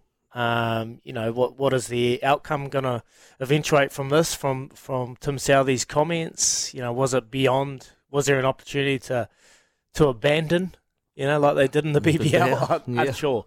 Let's hear from... Got a result. Yeah, if you haven't heard Tim Southey's comments, here they are. There's a number of ways I could describe that wicket. I think for the match to be all over in 170 overs is a fair reflection on the wicket. Wasn't great. Yeah, I think there certainly wasn't an even battle between bat and ball. Probably the worst wicket I've come across in my career. Just like I said, the balance between bat and ball was obviously heavily favoured into the bowler's hands. So I think for the match to be over in 170 overs sort of reflects that. So I think for our guys to scrap away and come away with a win was very pleasing. Tim Southey, but it was biting his tongue a bit there at the start, wasn't he? Yeah, that was pretty subdued to Tim Southey, the wow of cricket. He knows how to fire a shot out there. I'm sure he would have fired a few out on the pitch, but look, it's the conversation that we're going to have with Craig McMillan, like the balance. Like, what is the perfect balance? Test match going 5 days, getting a result, coming down to the last session. That is ideal scenario, probably from cricketing purists and fans. How do we alleviate this situation that we're at now with this pitch? But that's Bangladesh conditions, and they are the hosts, and they're going to try and play to their strengths, which is spin bowling. Yeah, and it nearly worked wonders for them. So it's just part and parcel when you host the series. Yeah, we've seen India do it before, so why wouldn't Bangladesh do it? I think England have been accused of it. We've been accused of producing real green seamers when we have subcontinent sides down here too. So got an Aussie, got a cricket, concrete wicket that's quick as hell. Well, there you go. It's all part and parcel of it. Indeed. It is 6 away from 8 on Izzy and Kempy for breakfast. Yes, it is our tradies hour. You can grab a coffee from Night and Day for just $4.50 and warm yourself up this morning. Great way to start the day. Plenty of texts coming through on 8833 and getting themselves in the draw to win that Chemist Warehouse fragrance pack as well. Hey guys, the best news is from Dingo Dave. The Crusaders are taking the Highlanders on the Highlanders 15th of Feb at Methven Domain. Taking a bit of Super Rugby out to the regions, Izzy? Yeah, that's what they're very good at. They play the Farmers' Cup, I think it is, and they always go out to the regions, particularly places like Methven or Maru, and play this game, and it's always a sellout. I know the fans love it. Yeah, be magic. Brian's also texted through, best performance I saw on the weekend was St Andrews College doing a rendition of Led Zeppelin's classic Stairway to Heaven. Young guitarist absolutely nailed the Jimmy Page moment in the middle of the song. Just a brilliant listen. Maya Fraser is her name. Watch that space. Very good. Yeah, okay. All right, there you go. Izzy's across that, knows all about it. Here's Araho with the latest in news. Thanks to Kubota, their in-stock catalogue is out now. And it's 8:04 here on Izzy and Kempy for breakfast. Welcome into the show. Craig McMillan, not too far away. We're going to be talking some cricket. We've also got a giveaway to do as well. A couple of giveaways to do. We've got a $100 Adidas golf voucher up for grabs. Get away with Adidas Golf.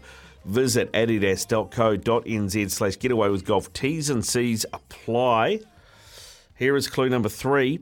In 2014, I became the first New Zealander to score centuries in my first 2 career test matches. In 2014, I became the first New Zealander to score centuries in my first 2 career test matches. 8833 if you know the answer.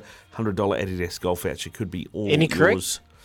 I don't even know what the answer is. I've had about 3 guesses and I've been wrong every time. So, because I don't know, because this is a Robbie one. Yeah, so I haven't asked her to tell me. I'm like, Old trickster.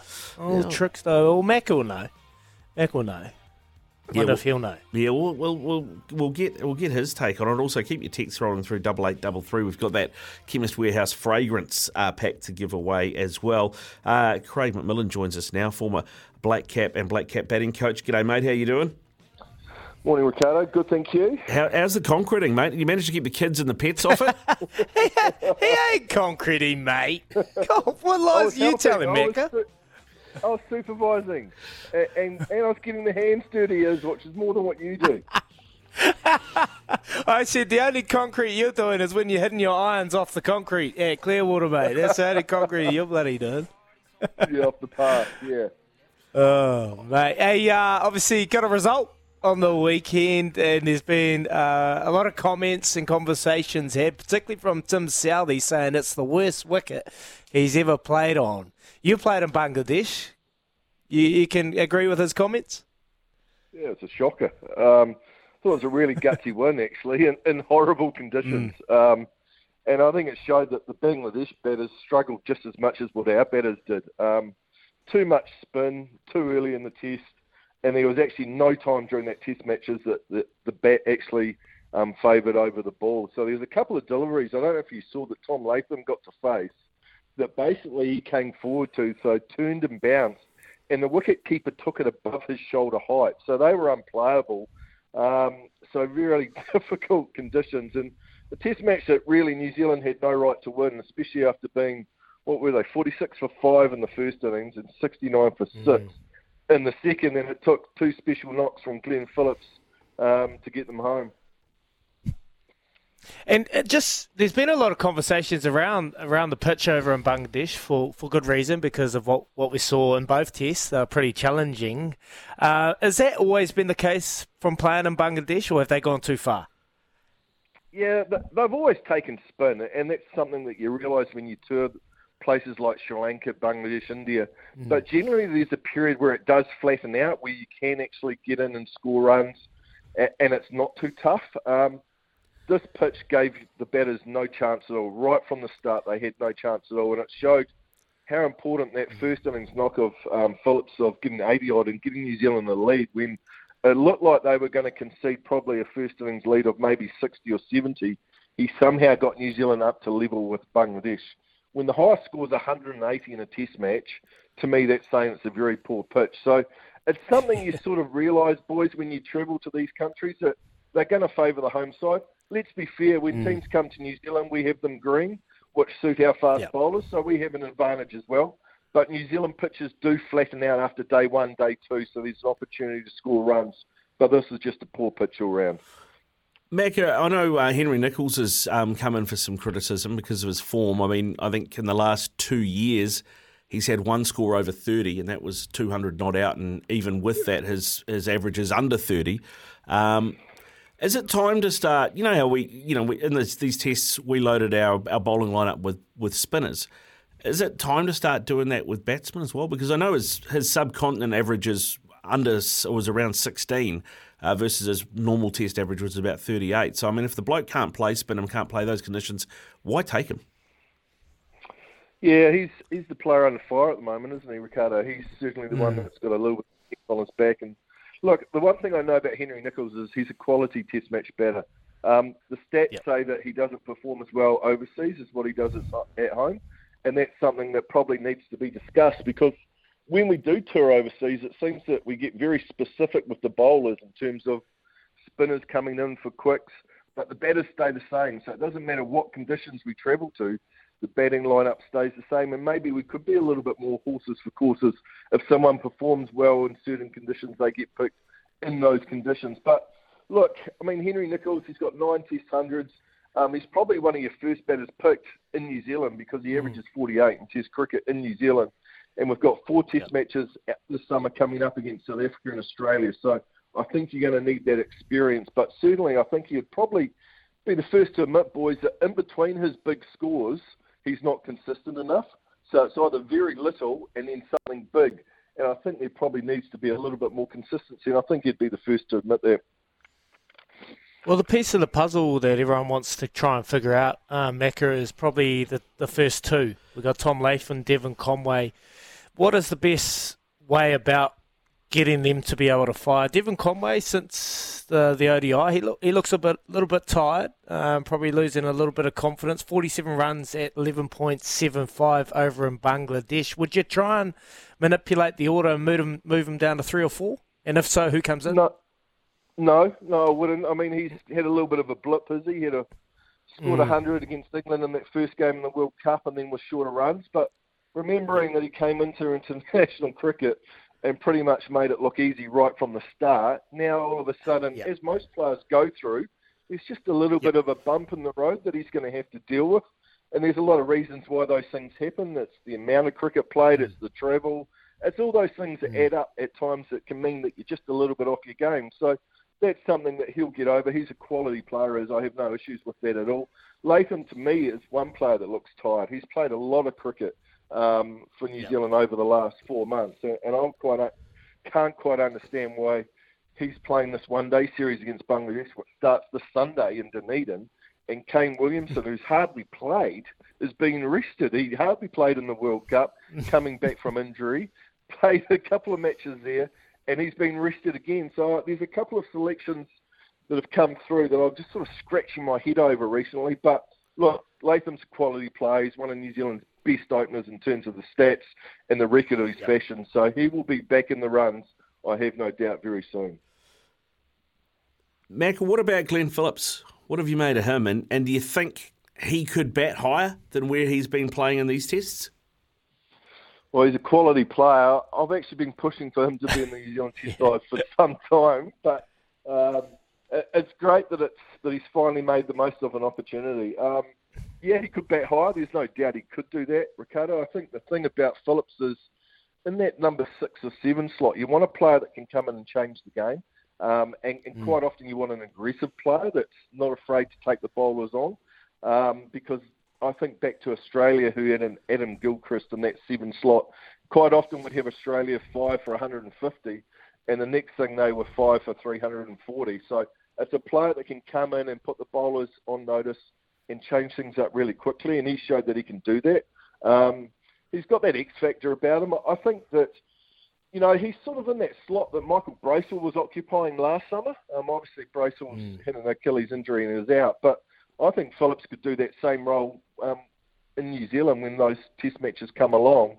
He could perhaps bowl a few overs off spin, bat at 7, can face that second new ball, and I think he deserves to continue. He has to be in that side somewhere, so they have to find a spot for him. Yeah, he's the big name from that series over in Bangladesh. 180 runs at 60.3, 8 wickets, averaging 16. So no doubt he'll be putting his name down, or they'll be putting his name down going forward. I just want to ask you about Ajaz Patel. We knew what he did a couple of years ago, or a year ago in India when he got a temper and then he went missing. Is this going to be similarities to him going forward in the summer? Yeah, he bowled beautifully, didn't he? Unfortunately, I think it might be because the balance of the New Zealand Test side's going to change when they come back here. They'll play the 4 big, fast, quicks, so they'll come back in. So the 2 spinners will drop out, and they'll want the all-rounder who can bowl some off-spin. So whether it was Michael Bracewell, I think that will continue to be Glenn Phillips now with how he's played. So it's really tough. He's the first guy that gets picked when New Zealand travel overseas is, and I think he shows what a wonderful spin bowler he is, and he perhaps hasn't been given the credit that he deserved. But unfortunately, in New Zealand with our conditions, he hasn't been overly successful, and there hasn't been a real need for a lot of overs from a spinner. So, yeah, I think he could find some time on the sidelines again, which is pretty tough, isn't it, with such a great performance? It is. Where does Rachin Ravindra sit then? Because I thought the perfect time to pick him in your test team is when he's hot on form after a Cricket World Cup and you're playing in spin-friendly conditions and he's such a wristy player, he would have been perfect to put in that team. Yeah, it's a good call. I mean, I'm sure there was a lot of discussion about him and whether they could fit him in that New Zealand Test side. Had a great World Cup, was perhaps one of the stars, if not the star of the World Cup. Has a big future, no doubt, ahead for New Zealand, and I think he'll certainly be one of the first names on the team sheet in this coming one-day international this Sunday in Dunedin. Look, I think there is a massive difference between ODI cricket and Test cricket in a lot of areas. And I think that for him right now, continuing to be a consistent player in this New Zealand one-day side, I think will serve him well moving forward in terms of when he does get into that Test side, which, let's be honest, boys, will not be far away, but it's still a very good New Zealand Test side that's done well in recent times that you actually have to find a way to get into. So he'll just have to bide his time a little bit, continue doing well in white ball cricket.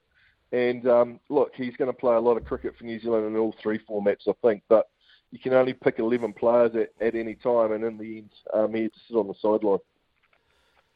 Well, speaking of sidelines, I know you've been on the sideline down in Queenstown, donning the golf courses, calling the game for the White Ferns. They got the result, Millie Kerr taking over captaincy. Is this a changing of the guard that was potentially needed? Pretty successful first outing for Millie? It was, wasn't it? I think it was a little insight into changing of the guard is. I think there was no Devine or Leah Tahuhu who have been stewards for New Zealand for a long time. They've been terrific performers. But it was a very young New Zealand side, and the White Ferns needed a win, didn't they? They hadn't been good in the previous two matches. So Millie Kerr was outstanding with the ball, good with the bat. Good to see the veteran Susie Bates back amongst the runs. So it's an interesting time for this White Ferns side. They've got a one-day series starting tomorrow against Pakistan that they need to win. In terms of qualification for World Cups and stuff, they need to win. So they need to find some consistency. But I think when you look at the players that New Zealand have, they need to start putting some time into some of the younger players because we can't afford to lose 3 or 4 experienced players all at the same time.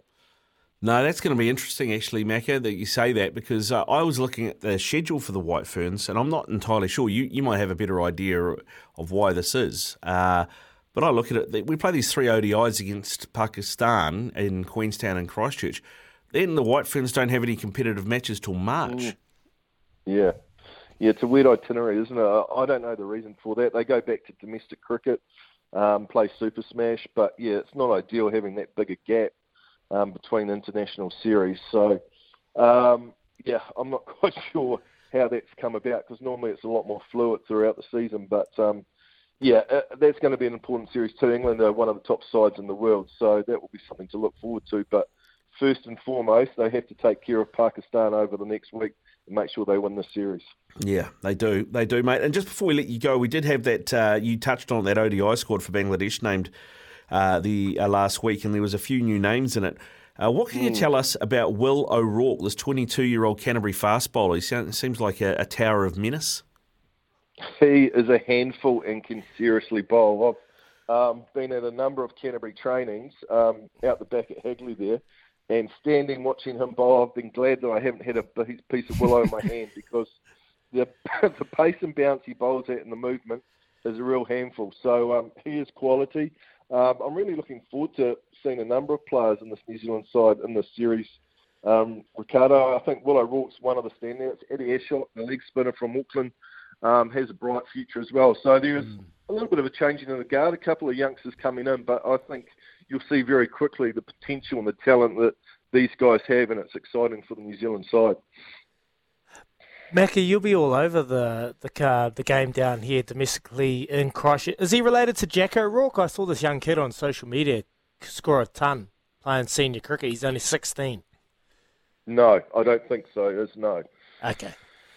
Beautiful. Cheers, Macca. Get to the golf course. Where are you playing today? Not playing today, but it is blue sky and sunshine, so I might have to ring around and find someone to get out for 9 holes or something just to kill a little bit of time.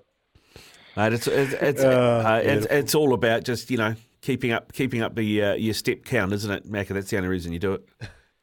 Yeah, it's a good work, Ricardo. It really is. It's good exercise. Beats going to the gym for an hour, doesn't it?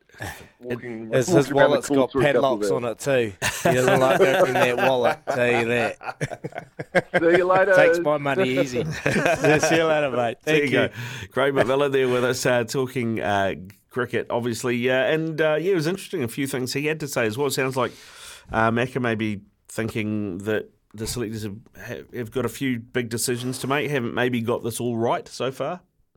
Yeah, look, he makes a fair point in regards to Henry Nicholls at home. I don't see them making that change anytime soon. Tom Latham looks tired. Why is he playing in the ODIs? Kane Williamson probably could have done with a few games, but when your body's been out of the game for a while, do you push it? Do you push it to the limits and maybe potentially push for cause another injury that will upset the apple cart for the Black Caps? But look, there's a lot of conversations to be had, and the selectors will be all over it. But Will O'Rourke, I'm looking forward to seeing what he can do with the ball in hand for the Black Caps in the ODI. Here he can whip it down there, so we're watching that with interest. Oh, actually, we should cross to the cricket desk. Robbie, have you seen, you watch a bit of domestic cricket, Will O'Rourke, from what Mac has said, sounds a bit like another Kyle Jamieson in terms of big height, coming down at a different angle and doing a bit off the pitch? Yeah, very similar.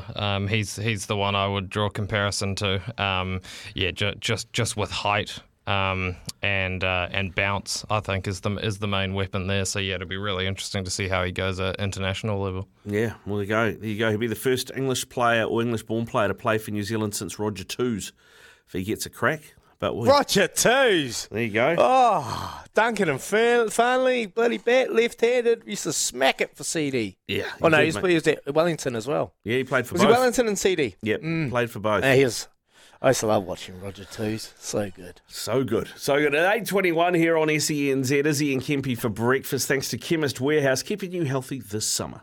It is 6:26, 8:26. Time has gotten away from me there, Israel. Have you been working out, brother? Hey? Come on, tell us. What are you up to? You said earlier when you got back from Aussie, you said that you'd done 100 push-ups and 100 sit-ups every morning to get the rig in shape, and I thought, I could do that. So yesterday, I was like, yesterday morning, I thought I'll give that a nudge, and I did 100 push-ups, and I split it into 20s. And then in between, you just do 20s. You split it up. Yeah, and then in between, thought I'll do some abs. So I was like, I did 10 sit-ups initially and was like, that hurts. So I split them, crunches with leg raises, 50 of each. And so I got that done, and I was like, oh yeah, felt that's good. This morning, alarm went off at 4 o'clock, and I sat up to get my phone, and God, it hurt. It's sore, man. I remember when I first started this journey and I was in the gym and we're doing 100 sit-ups, but you do it in 20s, little blocks of 20. And I got to about 60 and I started cramping in my guts. Yeah. And it started like cramping up. And it was the worst pain ever. But once you, like everything, mate, you just keep ticking it off. You don't have to smash it out all at once. Like yesterday I did 80 push-ups and 100 sit-ups, and then I was jumped in bed and I was like, I haven't done my 100. I just jumped down and did 20. You just do it throughout the day. Nice. Yeah, well, that was the thing, because I started getting the cramp after doing 30 sit-ups. Gets the cramp in the guts after 30 sit-ups. So I was like, I'm not doing another 70 of these. So that's why I started doing the leg raises instead, like split it up. Just be careful. Your back. It can hurt your back. So, just do what's capable. But, I'm gone from eating horribly and to counting cows, who am I? What's going on? It's old BA. Who am I?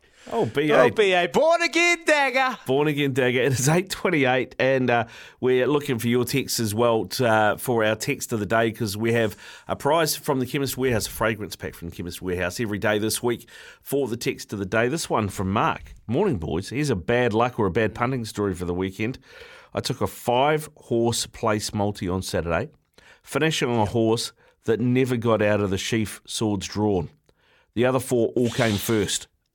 Don't you hate that? You hate that. There's plenty of punting. It was a tough weekend of punting, particularly on Saturday. Pukekohe, Trentham, none of the favourites came in, or maybe 1 or 2. It was a tough day of punting, but I got a similar story.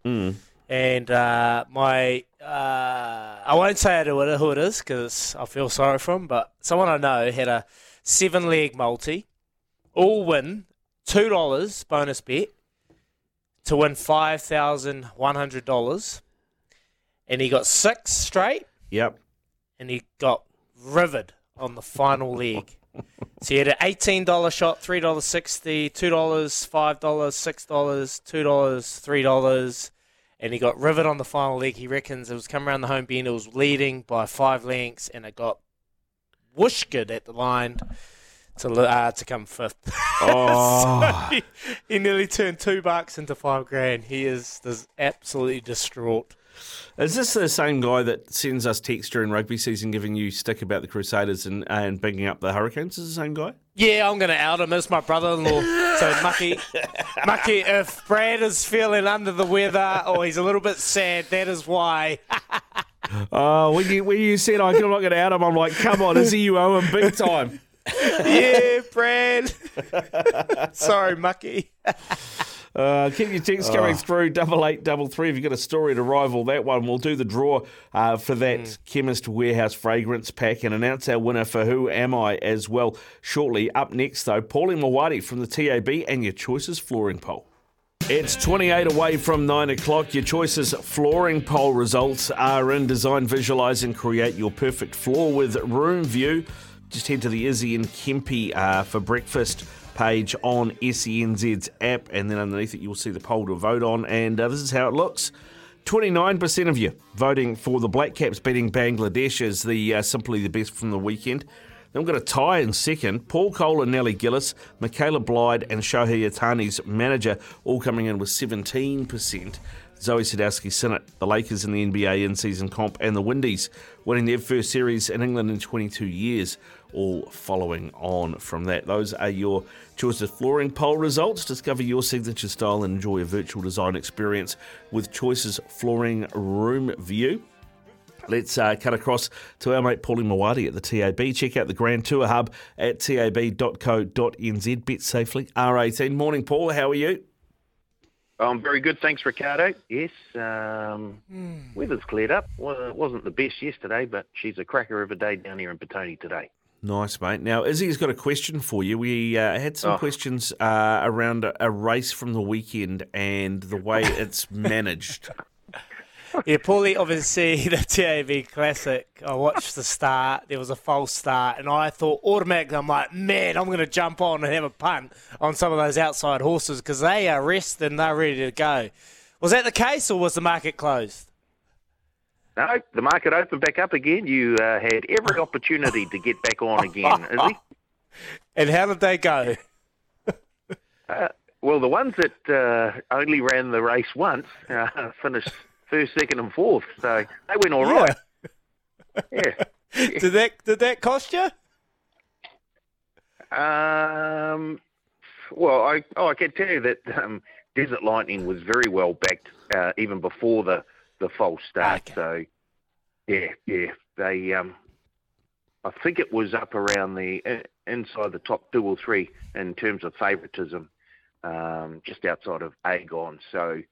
Yeah, there were plenty on Desert Lightning, so they got paid very nicely indeed.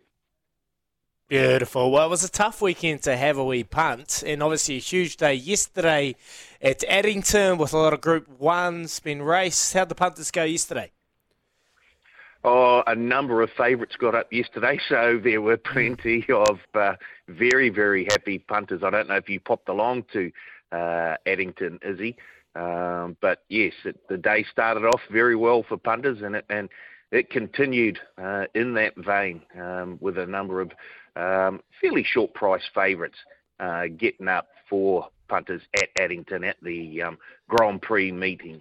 In fact, I think the biggest outsider that won on Sunday was in race 7, number 1 Sunny Sister, who paid around the $10 mark. Outside of that, it was all very much going along the lines of favouritism. So, yeah, plenty of punters. There were plenty of multis that got up yesterday, so it was a good finish to the weekend, certainly for those harness punters who were getting stuck in yesterday at that big Grand Prix meeting down at Addington.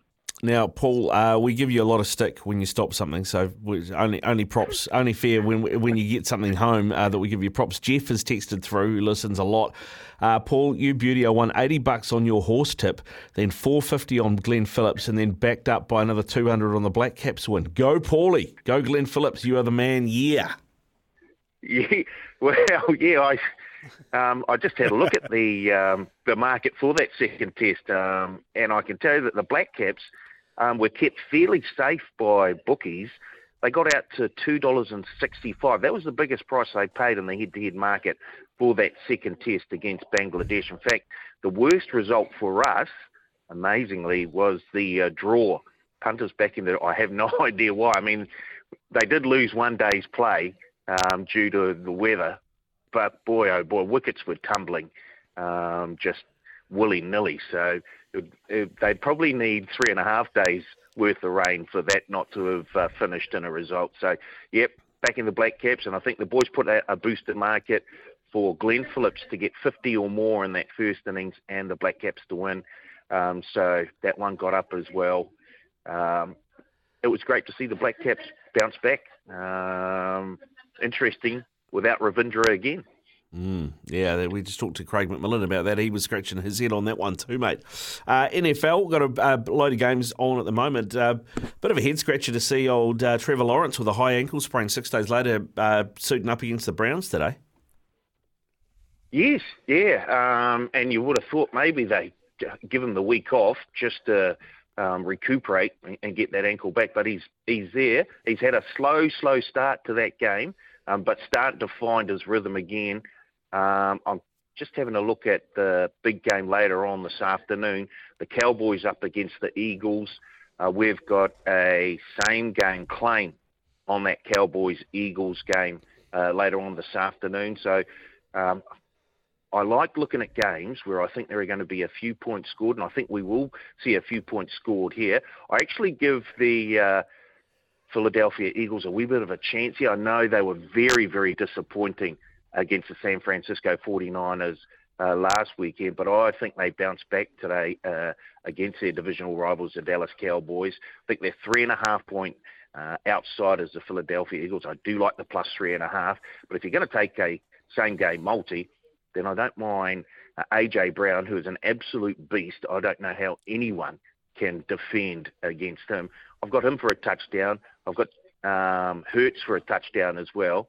He usually sneaks over from a quarterback sneak, so I have no doubt that he'll be jogging over for a touchdown as well. And on the Cowboys, don't mind a look at their running back, Tony Pollard, to also score a touchdown. That same game multi comes out to $5.50. Let's stick to American sport, and obviously huge news yesterday with Shohei Ohtani signing for the LA Dodgers, $700 million. Has that done enough to shift the market for the World Series winner 2024? I'll tell you what, this is ridiculous. $700 million. Oh, my goodness. The boys have actually put a market out on how many regular season wins the LA Dodgers will get in 2024, and the line is at 102.5. Under 102.5 at $1.73, over 102.5 at $1.91. They've got a stacked team. I think with Ohtani and I think it's Mookie Betts, there's $1 billion worth of salary in two players. That is it. Like, crikey, they could have bought New Zealand for that. Fair income. This is ridiculous. And having a look at their odds, they are the favourites with bookies to win the World Series. Dodgers, $6 now to win the World Series.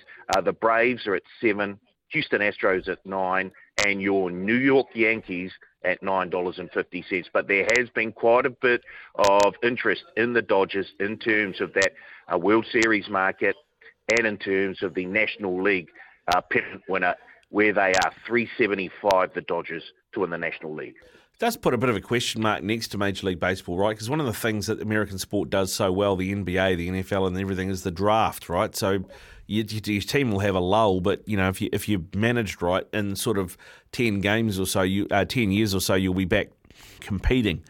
But there are two teams, I think the Oakland A's are one, might be the Baltimore Orioles are the other, that Ohtani has paid more than their entire rosters. So it's not exactly a level playing field in Major League Baseball, is it? No, but I get the fact. I sort of think that the owners of the likes of the Oakland A's could probably put their hands in their pocket and maybe dish out a wee bit more in terms of their paying the salaries of their players.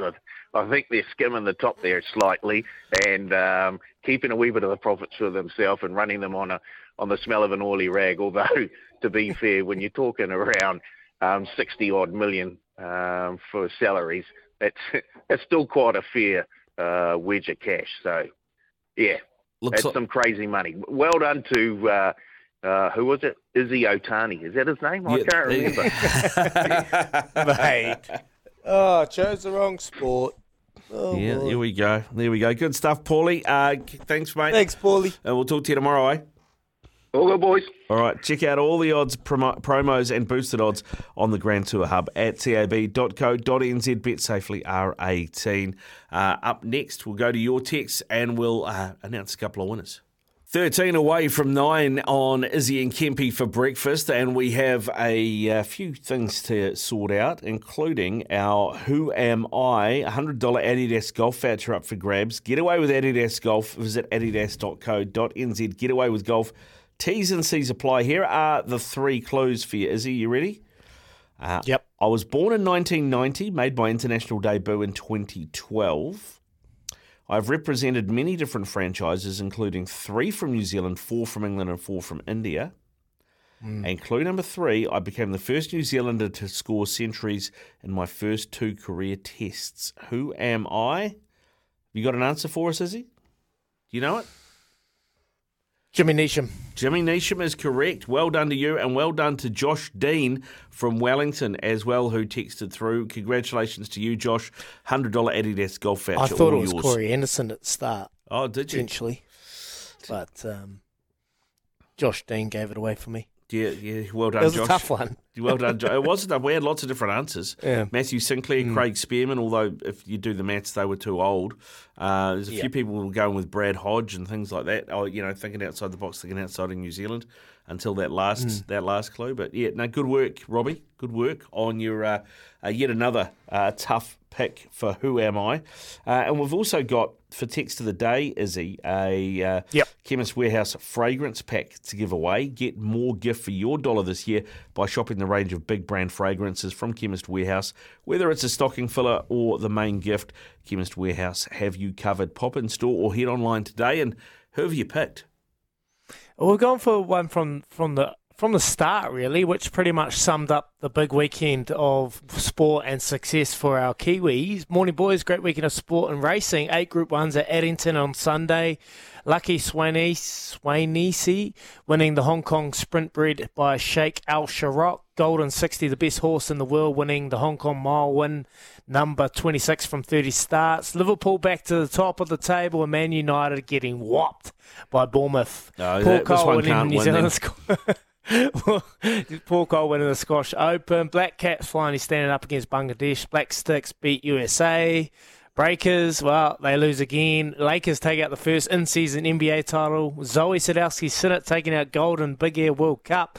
Snowboard meet, and Shohei Ohtani signing 10-year, $1.1 billion deal with the LA Dodgers. And that is from our man from Gizzy, Joey. Coming your way. Don't know why I bother writing all my sports headline stories. I just grab Joey's text, throw it in there. He's over it all, but awesome weekend, and it's hard to really summarise it up in 3 hours. That's why Smithy will carry you through to midday, and then you've got the rest of the team for a big day of sport, no doubt. Yeah, indeed. We'll catch up with Smithy shortly. So congratulations to you, Joe. Chemist Warehouse fragrance pack coming your way. We are 9 away from 9. Izzy and Kempy for breakfast. Smithy up next. 3 minutes away from 9 o'clock. That means Smithy's taken the helm soon. Good weekend, Smithy. Morning to you. Yeah, very quiet weekend. Didn't go too far. A little bit of golf, watched a little bit of racing, and clean my shoes, ready to go away again. So it's pretty quiet, Ricardo, yeah. When are you off again, Smithy? Head away on Wednesday to Perth for the first test, Australia-Pakistan. So look forward to that. Geez, you're a busy man, aren't you? I know. Well sought after. Ian Stockley Smith. How good. Hardly got time to do anything, as it's just all go. And what's the go with that test match? Obviously, a lot going on off the pitch. How do you see that playing out? I just kind of think Australia are going to dominate this summer. They've got 3 tests against Pakistan. They've got 2 against the West Indies. I think they'll account for them. I thought they'll wear Pakistan down. I think they'll be way too good for the West Indies. So I think there's a lot of positive stuff coming out of Australian cricket for their particular summer anyway. Yeah. What about Matthew Mott, mate? You reckon he's going to be looking for a new job soon? Lost their first series to the Windies in 22 years. Yeah, look, on the back of a shocking World Cup from their point of view, he's under pressure, and the reason he's under pressure is because Basdo's so damn well on the other side of things. So, and they are a highly rated, well, they have been a highly rated white ball team in the last 4 or 5, 6 years, but that's just completely and utterly gone off the rails. Probably need a new captain. Is there an excuse to be had with too much focus on the red ball format? I know those conversations have been had. I don't think so, no. I mean, there's not a small correlation between players, but within the red and the white ball thing. But I think there's enough of a mix that you don't have to, or you shouldn't be able to use that as an excuse. They won't be. The fact of the matter is they're just not scoring enough runs. They're playing poor cricket, and they have to look at the reason why they're playing such poor cricket across the board. Speaking of lack of excuses, the Black Caps found a way on a pretty difficult pitch, mate. Are you happy with that result? Yeah, I am actually. We bagged them in terms of a lot of their performance, but they got out of it. 5 for 50 odd twice in the Test match. You don't win a Test match very often when you're 5 for 50 in both innings. So they got out of it, but they got out of it because they bowled so well in this second time round. So the great shame is that the guys that got them out of the hole probably won't play again this summer. Yeah, exactly. Irony. On that, Smithy, it got me thinking. We were talking about Macca before, but what about, we have specialist players for when we go to the subcontinent in terms of with the ball. We load our team with spinners. Why don't they do that with batsmen? And I take that because of all the talk about Henry Nicholls. His average is 16 in the subcontinent versus 38 generally. I mean, should we have specialist batsmen to go and play in those conditions? I don't think it's an unreasonable idea, no. I think you've just got to look at that situation. There are guys that just play spin so very, very well. And maybe the problem is, of course, that we don't get to play on it as often to improve our games. That's the issue. I mean, I think we've talked about it ad nauseum, really, about Ravindra. I think he's a good player of spin. But they're exceptionally ugly pitches, actually. We're going to talk about that with Chris Harris very shortly. Keep an eye on some sport coming in from America, including Izzy, Lydia Ko at the top of the leaderboard with Jason Day at the moment in the Grant Thorpe Invitational. We'll keep that up to date with about 3 holes to go. Yeah, beautiful, Smithy. Awesome. Have a great show, mate. And we'll catch you again after the latest in news with Aroha. Here it is. Thanks to Kubota, their in-stock catalogue is out now.